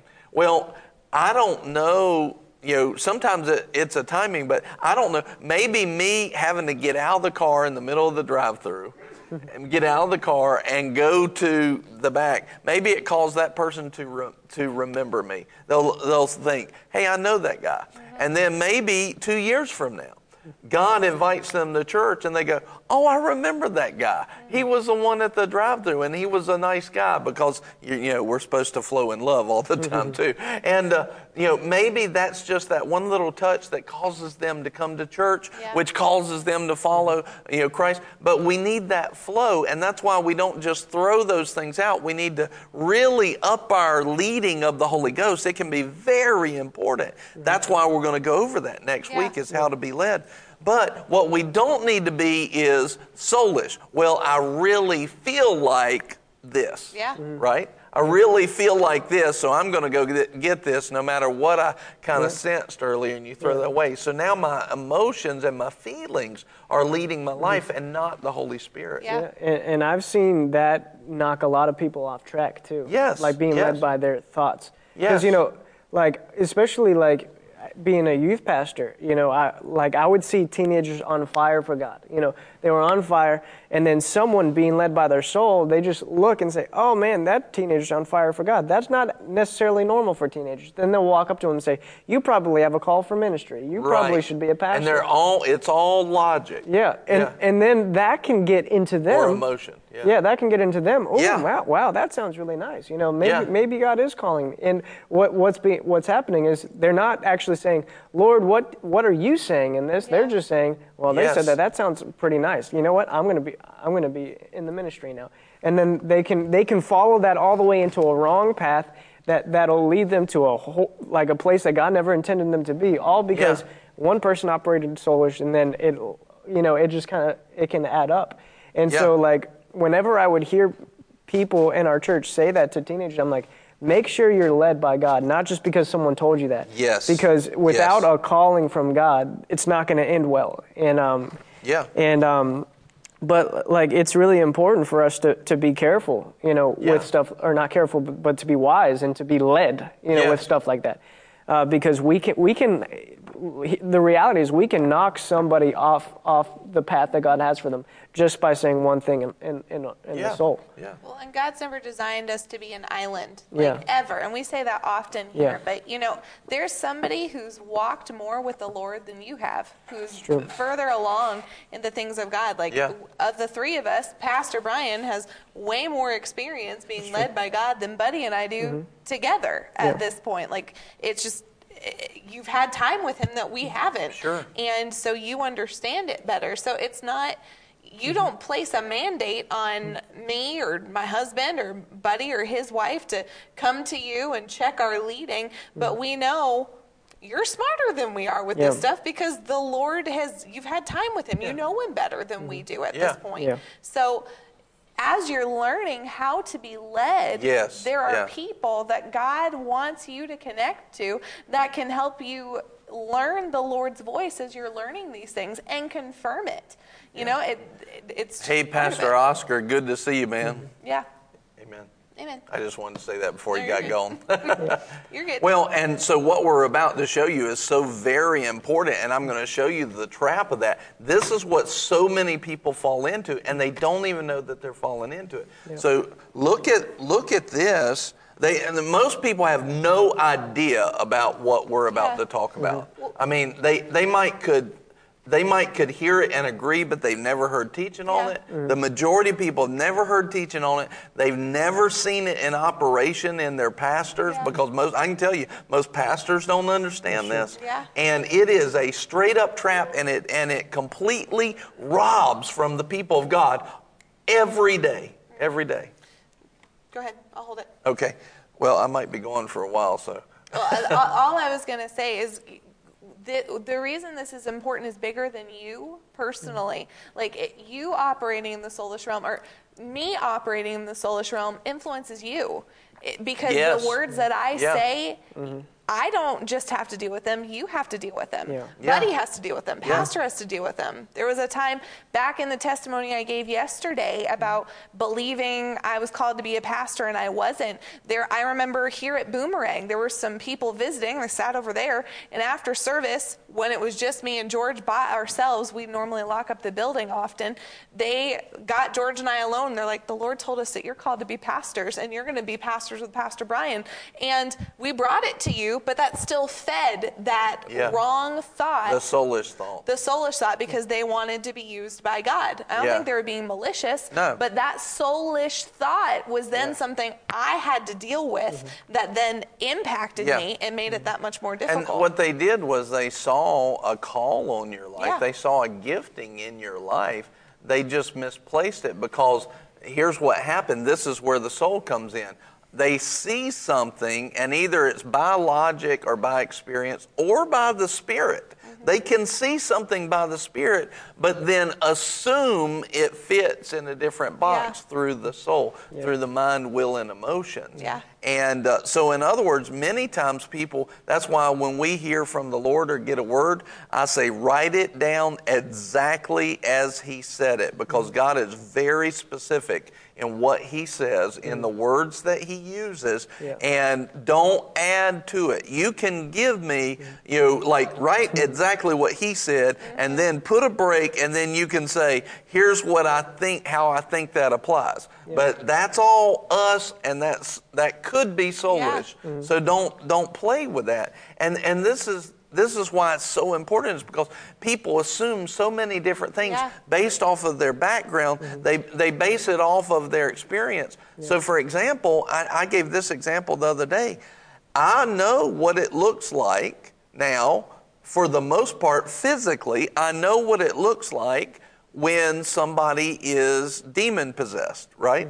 I know what it looks like, the physical manifestations of the anointing on somebody. However, those can be counterfeited, right? Those things can be counterfeited. And if the Holy Spirit isn't ministering something, a word to my spirit, then if I look at that, I'm opening up the door to a realm that is not God. And I don't want to do that. I've honestly, being soulish, I feel like a lot of times it looks like intellectualism. It's following your intellect. It's following emotionalism. Or emotionalism. It's really both of those. What I've seen a lot is, some of the most faithless Christians are the ones with the highest degrees of theology. Like I remember hearing David Crank tell a story of like how there was a guy who had his master's or his doctorate in theology. And like they sat down to have a conversation. He brought in with like a big stack of books, none of them the Bible. Big stack of books. And then David Crank just came with his Bible. And he was like, and he started opening books and started like saying, so what about this? And he's like, stop. What do you want to know? He's like, why can't I see God move? Why have I never heard the voice of God? Like his heart was broken, and he was searching, but his intellect and his soul got in the way. I remember when I preached for the first time at my old church on prosperity, or I essentially just was preaching on generosity and how generosity guarantees increase. And I gave a list of 20 scriptures. Like I remember, I'm going to put as much scripture in here as possible.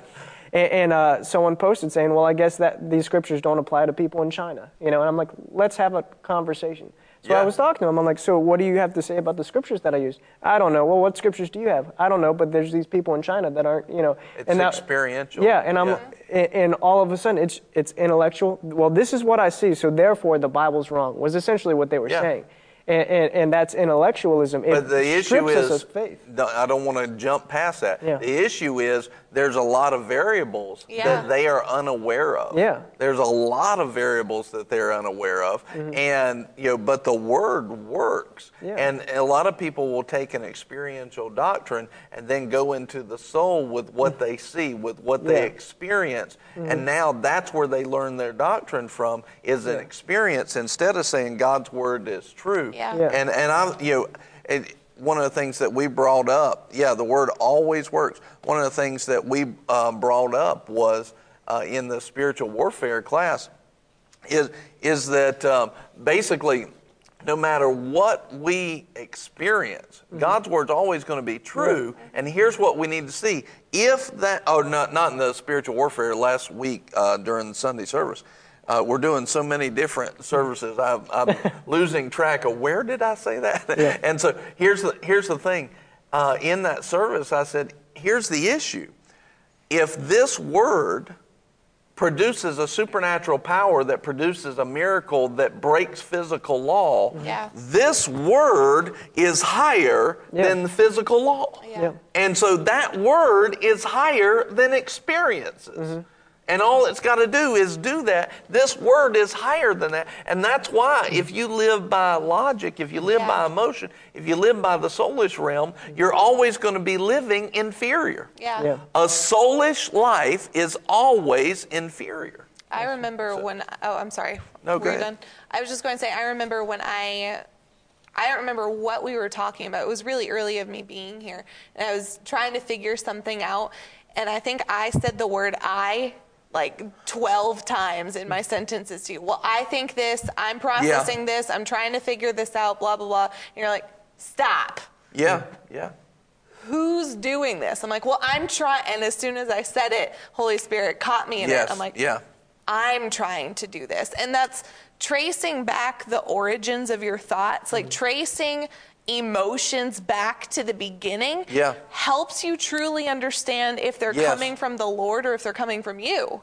Like I just in all I never mind using me as an example. At the very beginning, like Pastor caught my attention with something that I needed to fix how I was doing. That evoked an emotion in me that was not excited. It was crud buckets. And so for a minute, like it tried to be there. And in this moment, you watched me do it. You just didn't know it. In my head, I stopped. I'm like, where did this come from? It came from right here. Did God like cause me to feel this way? No. Is this a God emotion? No. Then stop it. And if you trace those back, the majority of the time you can find out that emotion wasn't birthed of God. That was birth of my feelings. That was birthed of that. I just need to ignore that. Pastor Oscar put up sometimes a legit Ephesians 4:11 calling, so apostles, prophets, evangelists, pastors, and teachers is a legit calling, but it's not the right one. He says it can be a soulish seeking from the leader or the follower. You know, either one, the leader or the follower, could try to shoehorn somebody into a position because they see an anointing, but it was all in their soul trying to figure it instead of hearing from God. And it's the Word of God that empowers us. It's the Word of God that has provision. It's the Word of God that produces faith. We don't need a logic. We need a Word, right? And so many times what I'll do, going to what you're saying is, and I said this yesterday, why do we, when we are the most immature with God, hear what we think our destiny is, and we're the most immature in our ability to be led, and we never go back and challenge that? Like, as I grow more mature, I can't tell you the number of times I've taken what I thought at the beginning and put it on the altar and let the fire of God purify it. You know, let the fire of God test it. And like, am I called to be a pastor? What am I called to do? What am I doing? Is this church that we started the right thing? And, you know, people are like, you ask God if you should shut down the church? Yes. Because I don't want to be doing the wrong thing. I don't want to be doing for years something God never told me to do. I never want to be that. I would have done it in a second, a split. As soon as I knew it was God, I'd have started making phone calls. Now, without question. Now, He showed me clearly that it was His will, and it was the time to be doing it. But I'm telling you, I would have done it in a heartbeat. And you know, I'm not afraid to do that because whatever God says is always going to be opportunity to increase. And so now let me show you these things because you're going to see this, and this is just such a powerful point. But we did a message, and it was the flow of knowledge. That was at a Holy Spirit service a few months back, the flow of knowledge. We've referenced it. We need to make sure we have that on ready because a lot of times that's going to be one that I talk about. It was an in-depth study at this topic, but from that are a couple of scriptures I want to read you. And if you didn't see that one, it is a major problem that's been in the American church. Would y'all agree? And it needs to be corrected. And it will help people so much to understand the flow of knowledge and how we've been doing it wrong. All right. So 1 Corinthians 1:21, it says, "For since the wisdom of God, the world through its wisdom did not come to know God." Just hear this. The world through its wisdom did not come to know. It didn't come to know. The world through its wisdom didn't come to knowledge. You see, so logic in the soulish realm is never going to be the way that we are to come to knowledge, right? So when we get in the soulish realm, either intellectually or emotionally, that's never going to be the way that works. This is not the way. All right, now go to 1 Corinthians 2 and verse 10. "For to us God revealed them through the Spirit, for the Spirit searches all things, even the depths of God." So how does God reveal to us the Word, the plan, the provision, everything? It all comes not through the soul, not through the mind, will, and emotions. It comes through the Spirit. Yeah. That's always his way. And then go to verse 14. This whole passage right here, 1 Corinthians 2, 10 through 14.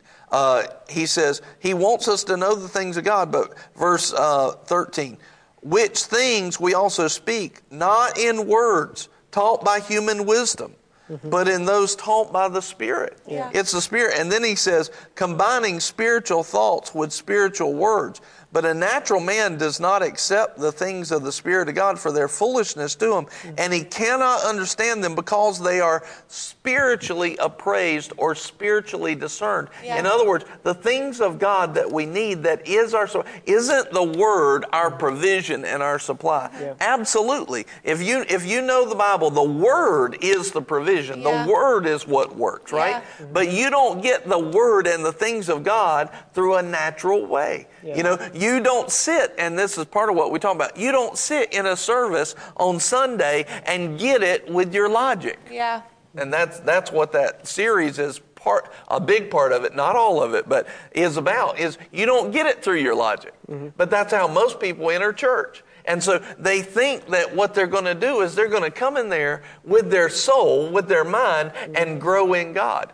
That's not how the Bible teaches us. No. It is a spiritual discernment. It's you catch those things in the Spirit. And then 1 John 2:20, it says, you have the unction and you know. In other words, you learn these things by the anointing. Yeah. You want to figure something out, get in the anointing. Yeah. You want to get some wisdom on something, get in the anointing. You want solutions to come, get in the anointing. A church alive is worth the drive. Amen. You want to go to a higher level, get in the anointing. And that can be one at a church, and that is absolutely, if you have life without a fellowship and without a family and without somebody preaching to you, then you're missing out on God's plan. Yeah. But at the same time, that's also in our personal fellowship. I can enter into the anointing with the Lord and I at the house. That's what I do throughout the week. And when I come on Sundays, I get it through the church, right? And that's part of the flow. Now, why is this important? Well, number one, God's showing us we can't get it any other way. Yeah. We can't get it any other way. Here's the second thing. Our brain is so powerful. It is so powerful. You're going back to what you said earlier. And watch this. Our soulish realm is so powerful. And if we get in, I'll go to intellectual in a second, but just emotional. If you get emotionally attached to something, that's what people will say, you have a soul tie. It's an emotional tie to them. I've watched believers, not just unbelievers, I've watched believers get emotionally attached to, I've got to have this, or I've got to do it this way. And they will go out and they will spend money, waste money, they will derail their life to get a hold of that because they've not taken their thoughts captive. They've gotten emotionally attached. And here's what happens. And I'll use this example, but here's what happens. When our brain is so powerful, when you set a goal in front of our brain, or you set a problem that needs to be solved in front of our brain will work and find solutions to get there, right? But that's good if they're things that God said. Yeah. But if they're not things that God said, Yeah. then we will find a way and we will think it's God, and the whole time we're doing a soulish item, right? I've watched many people start churches. I know God didn't tell them to start churches. I watched many people that said that they were pastors. They weren't pastors. I've watched many people that come in and they think that they come into a ministry and build their resume. And that's not what they're supposed to do. They're supposed to plant themselves. The Bible says plant yourself, but they come in trying to build a spiritual resume. They're doing it soulish. They're doing it in a worldly way, and it literally hamstrings them or knocks them out of the ministry many times if they don't correct it. So there was a show that I was watching about the power of the brain, and what it showed, I think it was five slides, and they were static images. They were not moving. 5 pictures, which is not a whole lot of pictures. And it showed a football in an arc, okay? And the first picture was here at your, I guess, about 9 or 10 o'clock. The next, and the football was there on the picture. The next picture was the football was at 11. The next picture, the football was at 12 o'clock. The next picture was at 1 o'clock, and the next picture was like at 2 o'clock. So if you looked at them in an order, it actually, you could see the flow of it, but you could also see slow enough, you can see there were actually gaps of space in between the football. But when they sped that picture up, they showed all 5 of them like that. It literally showed no gaps. When I'm looking at it, there was no gaps whatsoever. And they said, we know it looks like a trick. It looks like video. But actually what happens is this. We actually showed you the 5 images just quickly. Your brain says, I've got to fill in those gaps. I've got to find a way to make those images, those 5 images, make sense. And so when we get things that are not led by the Spirit, can you imagine how dangerous that is when we do not take our thoughts captive and the devil throws, or our corrupted flesh throws an emotional item, or we are set on using our intellect to get something, and all of a sudden it's not God. It's not God. And our brain will take off on a path to make it happen, and we will stamp it with the God stamp, and we'll be just leaving a trail of damage the whole way. And there's no provision for our life. I'm thinking of people that we've had here who have been called by God to be ministers, and there's been the pressure or the worldly emotion of a job attached to them. And instead of putting those feelings down, submitting them to you, it's God told me to do this, and they're gone, and they're not in the ministry. Some, literally, I've watched people die that have. It was the one thought. It was the soulish emotion. It was the feelings, and they're just. It was the logic. We have testimony after testimony, and I remember one situation where early on in their Christianity, they coming into their Christianity, they had a goal, right? Coming on into their Christianity, they had a goal. Kevin just put this up. This is awesome. If it were not for Boomerang, this is exactly what I was going to do, is follow that soulish thing. Praise God, Kevin. Praise God.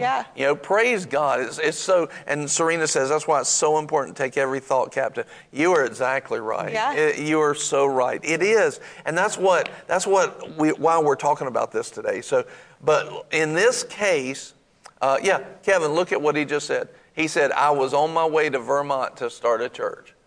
Now, Kevin, and I'll tell you, Kevin, and I don't think you'll mind at all. I knew the second you told me that was the wrong thing to do. I knew it instantly in my spirit, but you had to get to the place, and I said, oh, okay, well, we can pray about that and we can seek the Lord on it. And because you didn't know me like you know me now, you hadn't seen me operate in that way. But now look at what you saved yourself from, what you saved the people from, a calling that there would have been no provision for, and in that way. And that's. Praise God that you listened, that you humbled yourself to the leading of the Spirit, and you humbled yourself to a spiritual leader and a pastor instead of just running with it. And that's what so many people do. And they're like, well, no, I know God told me this. And it's like, that's actually pride. That's actually pride, And, that's what mine was yesterday. Your story yesterday was a great example of this. And it's kind of why I wanted to go back into it and just talk about the soulish trap. The soul trap. And that'd be a good name for it, the soul trap. Soul trap. That actually, we'll rename this the soul trap afterwards. Sounds like a new genre of music. Yeah, the soul trap. Well, there was the soul train. So now it's just the soul trap. So, you just mix soul. Do you know the soul train? Soul train. You don't know that. Oh, wow. Wow. I'm a soul man. That's all I got. Wow, okay. YouTube, Soul Train. Okay. All right. And so Kevin said, I know I'm here for the right reason. Amen. Amen. So watch this. So this situation, I'm going to give you a negative testimony, then I'm going to give you a positive testimony of this. All right. So I watched somebody, and before they really came into Christianity, or right as they did, they had a life goal in their profession, right? And so now, where did that life goal come from? In my opinion, it wasn't God. And I've actually seen this exact story. I've actually seen this play out multiple times. Some got it right, some didn't.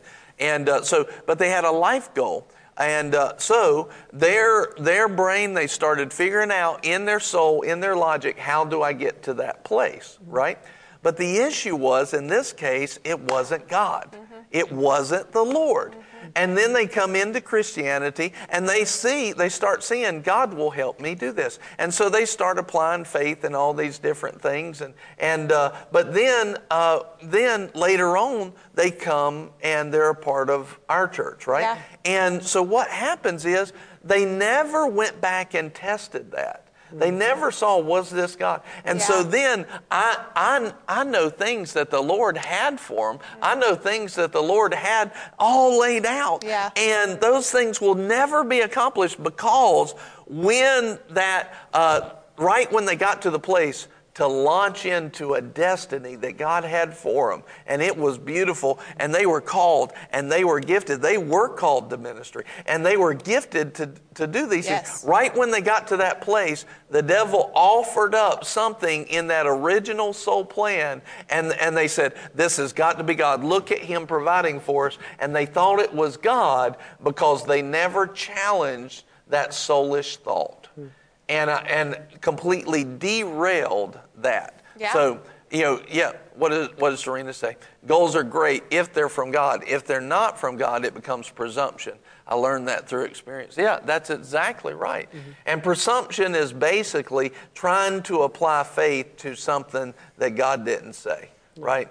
That's the basics of it. Yeah. But, I was just going to say, I remember whenever, at the beginning of this year, whenever I called you and we had our very first conversation, we talked about this exact thing. yes. We talked about, the dangers of the soul, not being soul-led, and it struck me because I've never heard that before. Right. I remember we took the Strength Finders test, and 4 of my 5 top strengths were all soulish, essentially. Yeah.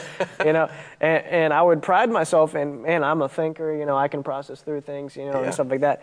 And I think I sent you a Vox just last week, of saying I'm realizing now that what I thought was my greatest strength is actually has the ability to if I don't check it, to take me off course and off of out of being led by the Spirit. Yeah. Yes. And so I've been learning a lot, of just how to, okay, I'm not going to rely on my understanding. Yes. I'm not going to rely on my soul, Yes. but I'm going to be led by the Spirit. Yeah. And God's been really gracious with us, because I remember when he told us to step down from our previous church, it didn't make sense because he never told us where we were going to go. Yeah. He didn't say, I want you to step down because I'm sending you to Boomerang. That would have been nice.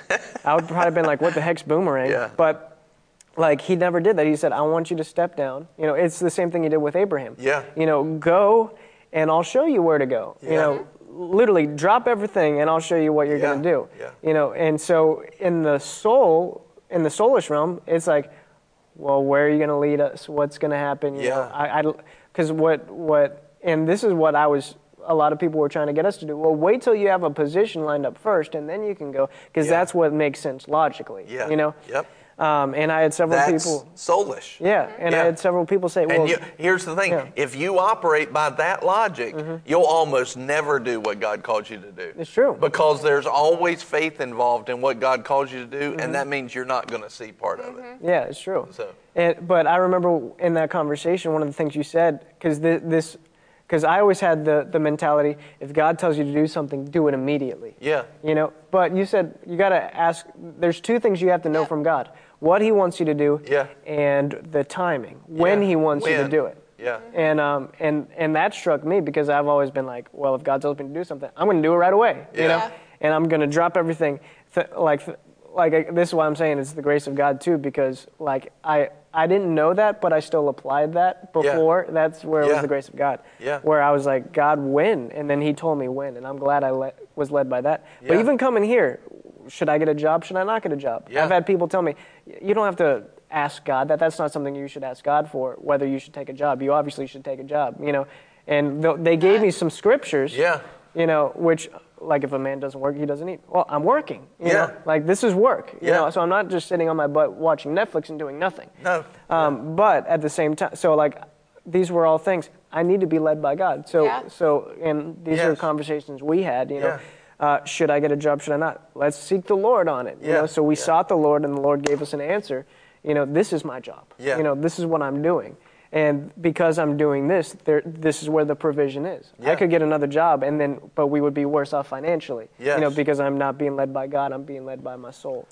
And it's just been, all these different things, but we need to make sure what's God. I remember Bishop Boyedipo said it this way, and you probably can quote it better than I can, but like, I'm not going to do any more or any less than what God tells me to do. If God didn't tell me to do it, let it never be done. If God didn't, that's essentially what, if God didn't tell me to do it, I will never do it. If God tells me to do it, I'm going to do nothing else. Amen. And that's just it, is we have to find, and in that flow, so for example, if it's a life-changing decision, I always, like where do you go to church? Moving a house. Where do you go to church is a life-changing decision. It is. Where are you planted? That's good. Kevin says you're preaching to him, buddy. That's awesome. So any life-changing decision, quitting a job, starting a job, buying a house, buying a car, that's a major decision. Things like that. Anything that is on that level, getting married, who do you date? Not just getting married, who do you date, and how do you spend time with them? Those are life-changing decisions. I seek the Lord on those all the time, and I don't just move into those. Investments, things like that. I seek the Lord all the time on those, and I ask Him, what do you want me to do, right? But then the things that are not life-changing, I flow in what He's already told me to do. In other words, if He's made a statement, I'm going to give a good testimony of this in a second, but if He's already told us to do something, then I'm going to flow in that area. Like another thing that I would pray for in the church is, do we start a ministry in there? Do we start Lunch Plus? You don't just start stuff. No, you don't just start stuff, and you don't just end it. No. You need to hear from the Lord, and He'll always give you a timing on it. And if you haven't heard the exact timing, then He hasn't told you yet, or He hasn't revealed, or you haven't received it. Wait till you know that, because He always gives that timing. And like even Jesus said to His mom, my time has not yet come. He knew what He was called to. He'd heard from the Lord, but He said, my time has not yet come. And so there's two things you always want lead, and we'll cover this next week, is what God says and when He wants you to do it, how, when, why, or how, why, where. All of those things can be optional. The Lord can tell us or not tell us, but the what and the when are always, you need to know those. But then on the little things, here's what I do. I flow with what God said. So if I'm ever confused, I always go back to, what has God told me to do? What's the last thing I know He told me to do? I go back and I make sure I'm on that track, make sure I haven't got off of it, and I'll flow on that track, always with my spiritual ear open for correction, instruction, correction, and redirection. I'm always open to that. And so this story is one that's similar to that. Do you have anything before I tell the story? Well, we've been talking about the emotions aspect of being soulish. And one thing that you'll say a lot, and that you've talked to me a lot, because my flesh has been prone to emotionality. And so you've told me before, strong emotions, you need to check them. If they're good, strong emotions, or if they're bad, strong emotions. Just because they're not bad, overly excited is a soulish thing. You need to look for those, because not all things originate from God.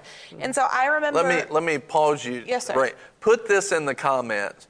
Learn two things. The first one, learn to recognize the emotion of fear.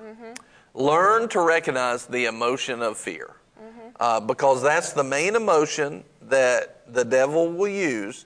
Learn to recognize the emotion of fear. Because even like anger, a lot of times is a fear that things won't change. Yep. You know, it's still fear, right? Learn to recognize the emotion of change. And second thing, what you just said, check strong emotions. Always check strong emotions. Always test them, discern them. Is this God or not? Strong emotions can come from God. Jesus had a passion about the Father's house. But always test strong emotions. Yeah. You know, even if, you feel bent over something, you need to test it, because a lot of times they are demonically or angelically backed, those strong emotions, or backed by the Holy Ghost. So you need to check that. So. And emotions can be dangerous. Like they truly can knock stuff off balance if either direct, even if it looks good.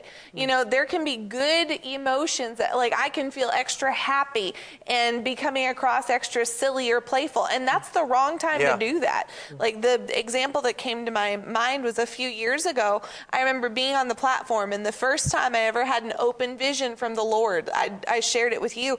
I saw something about someone's life. I saw what they were called to. Like, I saw it with my eyes. And I was excited for them, also for me, because I'd never had that happen. I'm like, that's cool, so fun. And so I was like, I'm so excited, like, to share this with them, but I'd learned enough that I go to you. I'm not just going to go spout stuff off just because my emotions were excited. And I was excited for them. And you told me, I believe just because God says something to you doesn't mean you're supposed to say it.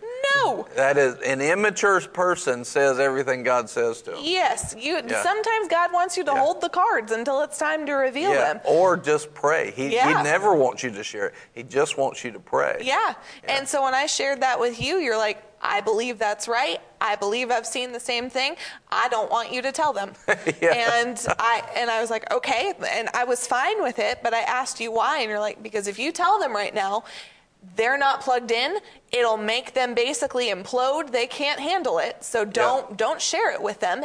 If it ever is right, I'll let you know. And it never was right. They left, and now, unless the Lord does something, I'm not going to share that with them. Remind me after we're done. Tell me that again. Because I forget who it was and what it was. But the emotion would have destroyed them. Well, and to give you an example of that, another negative of that, and being in the soulish realm, that exact scenario happened with somebody else. Somebody saw something that was 100% true. I knew it was true, but they didn't know that yet. They didn't know that to hold it, and they thought everything that came to me, I'm supposed to share. And they went and shared, and they went and shared, and it was the wrong thing. It was the truthful thing and the right thing, but to the wrong person at the wrong time. The timing. And the timing of it, and it basically, because that person was not at the place to handle it properly, it completely derailed them. And what the word was for was to confirm to me. They were supposed to bring it to me, and I already knew it. I was picking it up in the spirit, but that was a confirmation that I needed to know exactly what was going on. But it wasn't actually to be given to the person. And that's where you get into the emotional realm and the soulish realm, and you can actually take the things of God and mishandle them. And, now ultimately, and I want you to hear this, ultimately that was on the people that mishandled that information, but that person could have helped, and they grew by that. It was a great thing because they grew and they learned what to do and what not to do. And I bring that up for multiple reasons, but as you grow in the things of God, and we're believing every viewer who's on right now, you're growing in the things of God. As you grow, the Lord gives you more stuff as you show him that you are able to be trusted with it. And as you grow, he's going to talk to you more. You'll be able to see more, hear more, do more. And that can feel exciting, but knowing how to handle those things as they come up, you've got a shepherd for a reason. You have people in your life that will show you where to put those pieces. And you have people that have experience not just with hearing from God, but experience with the Word of God that might know a scripture you don't know. Also somebody who is, if you're in a church that is proper, you'll have a shepherd operating in the gifts of the Spirit as well. And that pastor will have an anointing to oversee your life and see things that you probably don't see about yourself. If they're flowing properly in the anointing, a lot of times I'll know what God has planned in somebody's destiny, what their calling is, where He is leading them to. And so if I know that God's leading you to this and you bring me this vision that to you sounds big, but it's only this high, I'll be like, no, that ain't it. Because I already know, I can see what God has for you, and what you're trying to get to, that's not it, and that's how it works. So a shepherd can help confirm it. A shepherd, if you ask, yeah, I don't throw everything out there, and I'm not going to. And even if you ask, there's some questions you could ask me right now, and I'm be like, nope. I'm not going to tell you. I have a running list. Yeah. He's like, and then I'll just walk off. Yeah. It's not time yet. No, because the Lord hadn't told me to release it yet. And your mature ministers understand that and see that, but they're not going to operate in the soulish emotion to just go tell you everything. Yeah, well, it goes back to Pastor Nicole. Yeah. Had she known everything at the very beginning, she would have run. She would have been so scared to marry you, to do anything. She would not be ministering. We would not be married because she was not in the place to receive the destiny that God had for her. And I would dare say that none of us truly are in that place, because what God's destiny for us is so big. It's so much bigger than what we even can really hold. Yeah. And I want it to be that big. Yeah. I want that destiny to be that big that He still has to reveal it to me 20 and 30 years from now, because it's that big what's in front. Yeah. Glory to God, because He's that big. Yeah. And so now, give you a testimony of a good situation with this is, and I'll simplify it, but back when we first started the church, we moved into this building. It was 5,500 square feet. Everything we owned would fit in this circle that we're sitting in. Everything we owned would fit right here. And we borrowed 50 metal folding chairs. And we had 50 folding metal chairs. Do you remember those? I wasn't there, but I heard about the lady that went into labor because of the chairs. She came to a service on Sunday and went into labor that afternoon after she sat there, for my short preaching. That's what makes me smirk every time is the pregnant chairs. Yeah. And so that was what caused me to say, Lord, we need some chairs. We need not folding metal chairs, and I believe you for increase and the blessing. And earlier, now we had a word. And hear this, we had a word. He said, in this year, 2011, I want Boomerang built, established, and filled with all precious and pleasant riches. And so we had a word, and the chairs were in that word. And so I said, we need some chairs. So then, not long after that, and not really, I asked the leadership team to be praying about it, but somebody came to me and said, I will go to Costco and I will buy 100 of the folding chairs that have the little bit of padding on them. And they were much better than the metal ones that we had. And they said, I'll pay for them. So at that time, they were like $14 a piece. So it would have been $1,400 before tax, probably about $1,600 to get 100 folding chairs. And they would have been nice. They would have looked nice, and it would have been awesome. Miss Dixie says, I remember. And glory to God. And so here's the thing, though. That was a huge investment for us at that time. And I just, I had my ears open to correction, redirection, and instruction.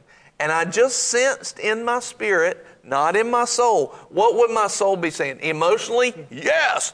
Intellectually? Yes, we need them. I have a need. I have the provision. Let's do this, right? Emotionally, intellectually, in my soul, the answer was yes. But in my spirit, there was there was that. Yeah. And so I went to the Lord. I said, Lord, what do you want me to do? And He said, don't get them. Yeah. And I went, man. I was like, we have a need and we have provision and it fits so perfectly and we need it. We need it. You don't move because of need. Yep. You move because of a leading, not a needing. Yeah. Put that in the comments. I always will move because of a leading, not a needing. Big key. A leading, not a needing. All right, so now, but here's the issue with that. You go to people, I don't know if you've ever been in this situation, but if you tell people no when they want to give, not everybody reacts emotionally correct to that. Some people get mad, and some people leave the church because you won't let them do that. Yeah. And you would think that they wouldn't, but I've seen it, right? I've seen that multiple times. And so I go and I'm like, you know what? I just don't have peace on it. Because Colossians 3:15 says, let the peace of God rule in your heart. And I didn't have peace in my heart, in my spirit, man. Mm-hmm. And so I said, nope, I don't have it. And they were nice. Okay, all right. Well, about a month later, right, I get a phone call from a pastor. He says, Pastor, are you interested in chairs? I said, absolutely. I said, absolutely, right? And he said, I have 100 church chairs. And I'll sell them to you for $12 a piece. And I went, this is 100. These are much nicer, padding, and padding. And Miss Natalie says, thank the Lord for our pastors. I've had to learn how to check things when emotional. Amen. Haven't we all, Miss Natalie? And I appreciate you saying that. Haven't we all? And so these were 100 church chairs, $12 a piece. So now this is 1,200 versus 1,600.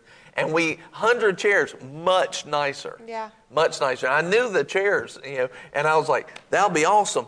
And so I bring it to our leadership, and the people that were actually on the leadership were one of the ones that said, we'll pay for them. Well, when they heard about it for us to pray over, they said, we'll pay for them. And I was like, glory to God. Man, this is what we've been waiting. Now watch this. We have a word that God's going to fill us. Now we have a need, we have the provision, and we have the nicest chairs that we've had an opportunity for yet. This is awesome. Emotionally, logically, in my soul, right. Check. In my spirit, And I went and I prayed, and the Lord said, no. Mm-hmm. And I'm like we've not had an offer for chairs. We've been going for 3 years now, about 2.5 to 3 years. We've never had an offer for chairs before. Yeah. They don't just come along all the time. I'm praying for chairs. Obviously, this seems like it's the Lord. And I'm sure pressure-wise it felt fun. And now I've got to go back to that couple and tell them no a second time. And I'm like, and they were important people in our church. And I was like, oh, man. But I went back to him. I said, because here's the thing. We don't move because of a needing. We do it because of a leading. And the leading was no. You can't if he doesn't give you permission. You can't do it. Praise God we did. Because there's a good end to this. And I tell him no. And about a month later, another pastor, a friend of mine, calls me. He says, hey, are you looking for chairs? I said, I am. I think. I think I am. We're a cross-legged church. I thought I was 2 months ago, but he said, yeah. I said, yeah. He said, I've got 200 nice church chairs. These were the nicest ones yet. 200 of them, and I'll sell them to you for $5 a piece. Mm-hmm. So now it's $1,000. $1,000, not just for 100, for 200, 2 times as many, right? And I'm like, and the same couple, praise God, goes, we'll pay for them. And I was like, oh, good, they're still on board. Amen, And I was like, and I went to the Lord, and I said, Lord, we have a need, and we have provision, and it looks like, and the Lord said, get them. Yeah. And I was like, oh, glory to God. Thank you. And he said, go ahead and get them. Well, that wasn't the end of the story. Mm-hmm. And so all of a sudden, what happens is I'm calling up to pick up the chairs, right? And I'm going to take a check for $1,000 or whatever. While I'm calling to set up the chairs, the pastor stops. He says, Brian, he says, I'm not going to sell these chairs to you. I'm like, no! I was like, oh, because I've already had so many different emotional checks and intellectual checks on this. Like immediately my brain's like, no! And he says, no, I'm going to give them all to you. Yeah. So now we get 200 of the nicest chairs, and it didn't cost us anything. Yeah. It cost us nothing. Praise God. Because we were led by the Spirit, not by the soul. Not by the soul. But that wasn't it. When we get there, they didn't just have chairs. They had furniture, trash cans, desks, bookshelves, plants. I mean, everything. There was like 5 different storage places we went to. Got all this stuff. Took like 3 trips to Charlotte to pick up all this stuff. In the end, our building, because remember the word, in 2011, I Want Boomerang built, established, and filled with, and hear this, with all precious and pleasant riches.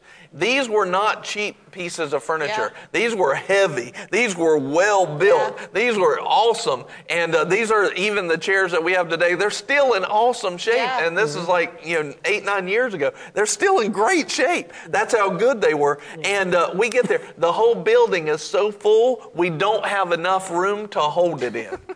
and we had enough to give away from that to give a tithe on it. Yeah.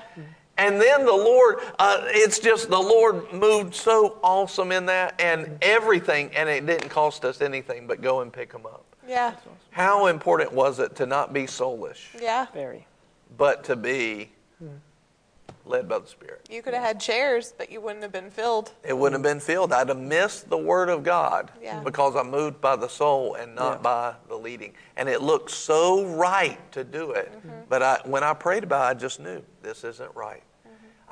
So that's why you let the peace of God rule in your heart. And let me tell you, during that time, I had peace in my heart, but in my soul, in my mind, I had confusion because we had a need and we had provision, and it seemed so logical, and it made me so happy to think about it.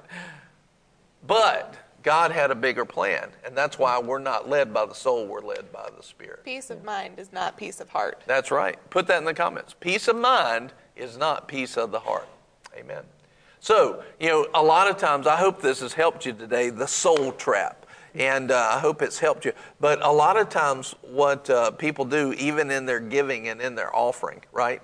They're so emotional, like, oh, I don't want to give and I don't want to have that lack. They're so emotional. Many times people are so intellectual about, well, I've got to pay this and everything. And they don't trust God. They aren't led by the Spirit. And so people need to be led by the Spirit. So as we come to the end today and we're moving into a time of sowing, you don't have to give at all. You don't have to sow. We sow this into you. Yeah. It is free to you to receive. We hope you esteem it, but it's free to you to receive. But some people say, you know what? I want to partner with that ministry. They are doing a good work. They're changing lives, like the testimonies that came up. Other people they say, I want to sow into the message today. Like that message meant something to me, and spiritually I'm connecting with it, and I want to see that message manifest in my life. I want the reality of that message in my life. And if either one of those are you can give by Facebook. You can type in the comments, #donate, followed by the amount. Or you can go to giveww.org. That stands for givewhat'sright.org, giveww.org. And there you can give one time, or you can give recurringly. You can set it up to give. I think you can do it once a week, once a month, whatever it is that you want to, and say, I want this to be ongoing. I want to support What's Right. I want to support Lunch Plus and what you're doing. And if that's you, we just praise God for you. And our responsibility as ministers is to receive that, to spread the gospel of the kingdom. But our responsibility as ministers also is to bless the seed that you just sowed. Yeah. And so, Lord, everybody that's giving, whether it be today or any other time, Lord, but whatever, especially people that are giving today, whether it be online or however they give on the website or on Facebook, Lord, we see those seeds, and that's what you call them, precious seed, precious seed. Lord, let them be blessed. We call every seed blessed and supernaturally multiplied, and we thank you for it. Lord, let it be pressed down, shaken together, running over. Shall supernatural multiplication happen in their life quickly in Jesus' name. And Lord, let that be on every seed. Doesn't matter how big or how little. Lord, let it be on every seed that's sown. Father, we thank you and we praise you. We give you the glory. Thank you, Lord, for changing financial lives. Thank you for bringing the fruit into their lives. Lord, bring into their lives the fruit of seeing clearly what is your will and what isn't your will, to be led by the Spirit. And Lord, let them see areas where they've been led by the soul, by the mind, will, and emotions, by the intellect and the emotional. Let that be seen so that they will walk with a efficiency and a productivity like they've never seen it before. And we thank you, Father, for it, and we praise you for it. In Jesus' name, amen. Amen. Glory to God. Glory to God. Hallelujah. Hallelujah. Amen. Did y'all get some out of it? Amen. Oh, yeah. I know y'all benefited. That's why I wanted both of you here. You both benefited from this, learning about the soul trap. You know, you've benefited by that, and your lives are different because of Amen. it. And so truly, you would not be in the place you're in if you wouldn't have learned this. So praise God.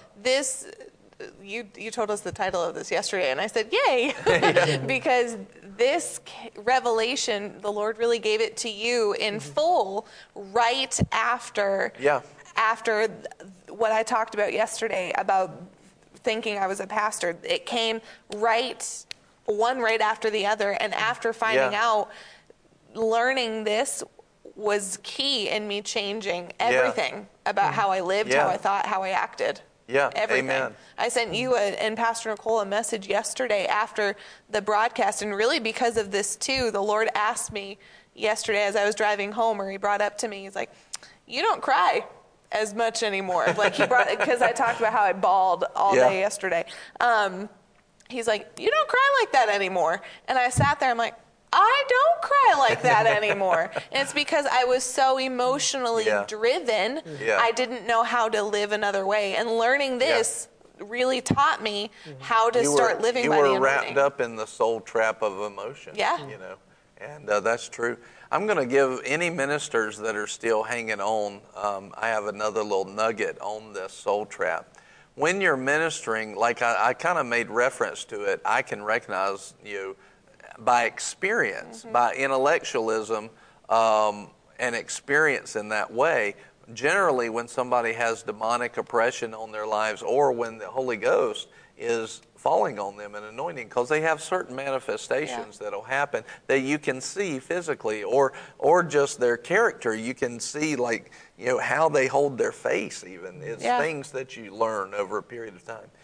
But a lot of times, if we acknowledge that, or we're standing in front of people and we'll say, oh, I can see the Spirit's on you, or I can see, you know, I'm going to call that devil out. But God didn't tell you to do it, and He didn't tell you to speak to that person. Then you're operating soulishly, and you're falling prey. And now the devil can basically counterfeit those looks, and he can get you to look like a false prophet, and you will be a false prophet that day.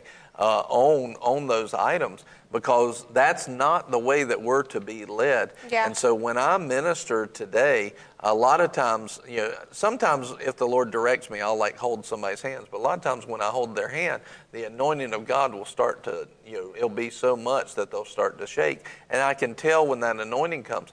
But I've stopped doing that unless the Lord tells me directly, and I won't look at them. I won't touch them. I'll look away. Sometimes I'll close my eyes, although I don't like closing my eyes all the time. That's another thing, but we can talk about that later. But at some point, we're going to do like a minister's school where we're going to. I have a whole bunch of notes about that. What a great Lunch Plus broadcast week that would be. So anyway, one of the things is I won't look at that person because I don't want to see any physical input or any emotionalism from them that causes me to get into the soul. I want everything to come by the Holy Ghost and not by that. And it's a huge key, and I will tell you that took my personal ministry to another level, but also it saved me from making errors and opening up doors that I didn't want open. Well, you find that in the Word, like, you know, this is a scriptural principle, and for most ministers it may seem contrary to what they've done. You see, at least off the top of my head, obviously Jesus only did what he heard the Father Yeah. say to do. He only did Yeah. what the Father said to do. But then Yeah. what popped up in my spirit was in Acts chapter 3, Peter and John walking by the lame man. Yeah. Jesus walked by that same Yeah. lame man. He Yeah. physically saw this is Yeah. someone who needs healing, but Yeah. the Father never told him, heal that man. Yeah. Yeah. Peter, James, and John, however, they were being led of the Lord, Yeah. and the Lord caused the anointing to flow through them. Yeah, and we use that verse about lay your hands on no man suddenly, and we use it like don't anoint them to preach, but it can be also don't cast the devil out of Yeah. them as well, because if they don't want it out, they'll just invite them back, and their situation will be worse than it was before. Yeah. But then also, because this is a major key is. Because, see, this is what happens when you hang out. Sometimes the Lord brings out extra stuff and extra little things. Second message, round 2. Yeah. second meals. Anyway, I was going to say second lunch plus. Second breakfasts. Yeah. So one of the things is when the scriptures that you're talking about, and it's really a full counsel. It doesn't say it exactly. But what it says and shows us is that he never did anything. Yeah. But what he saw the Father do, he never said anything, but what he heard the Father say. Well, if he'll do that with Jesus, that tells me 2 things. Number 1, if Jesus needed to only do that, then I for sure only need to do that, right? If Jesus needed that, I definitely need that, Yeah. right? Second thing is, if Jesus had that, I definitely have that. Yeah. And so a lot of people, their relationship with God is not, they don't have enough faith in it to believe that God will talk to them like that and be that present. But the Word tells us that He is an ever-present help in time of trouble. It tells us He'll never leave us nor forsake us. He desires an intimacy with us every single day of our life, and He will give you exactly what. I've never been in a situation and I needed to hear from God and not heard from Him. Yeah. Now, I've not received it, but later on, I'll go and find out that was me, not him. He was always giving me what I needed exactly when I needed it, and I can rely on that. And every person can, not just ministers. Everybody can in their relationship with the Lord. So, Amen. Amen. We love you. We hope this teaching on the soul trap has helped you and helped to enlighten you. And if it has, just put a hand up in the comments and say hello to us and let us know you're still here. And Barrett or Buddy, one of y'all is going to wrap it up, and good luck with that. It's me, apparently. What's up? No, hello. I'm on my solitary camera. We're super excited to have you with us. We'll be back on Monday at 11:30. And here's a reminder of what we told you at the top of What's the Word. Tonight is Holy Ghost Weekend kickoff night. We are having our prayer night here at Boomerang at 6 p.m. It's going to be powerful. If you are able to be here, be here. You do not want to miss it. Soul Winning Saturdays tomorrow, followed by Holy Spirit Sunday on Sunday at 4 p.m., not 6:30 like the graphic says, 4 p.m. And then next Sunday is our Christmas at Boomerang, and we want you to come and be a part of that. We're going to be doing giveaways. We're going to have one free toy for every child who comes, plus a lunch where we're all together. It's going to be a beautiful time. So if you're able to be here, definitely come. But if you're not, we love you too. We're going to be back on Monday at 11:30. Have a great weekend. If you can be here for tonight, come for tonight. And we'll see you next week. We love you. Have a good rest of your day. Bye.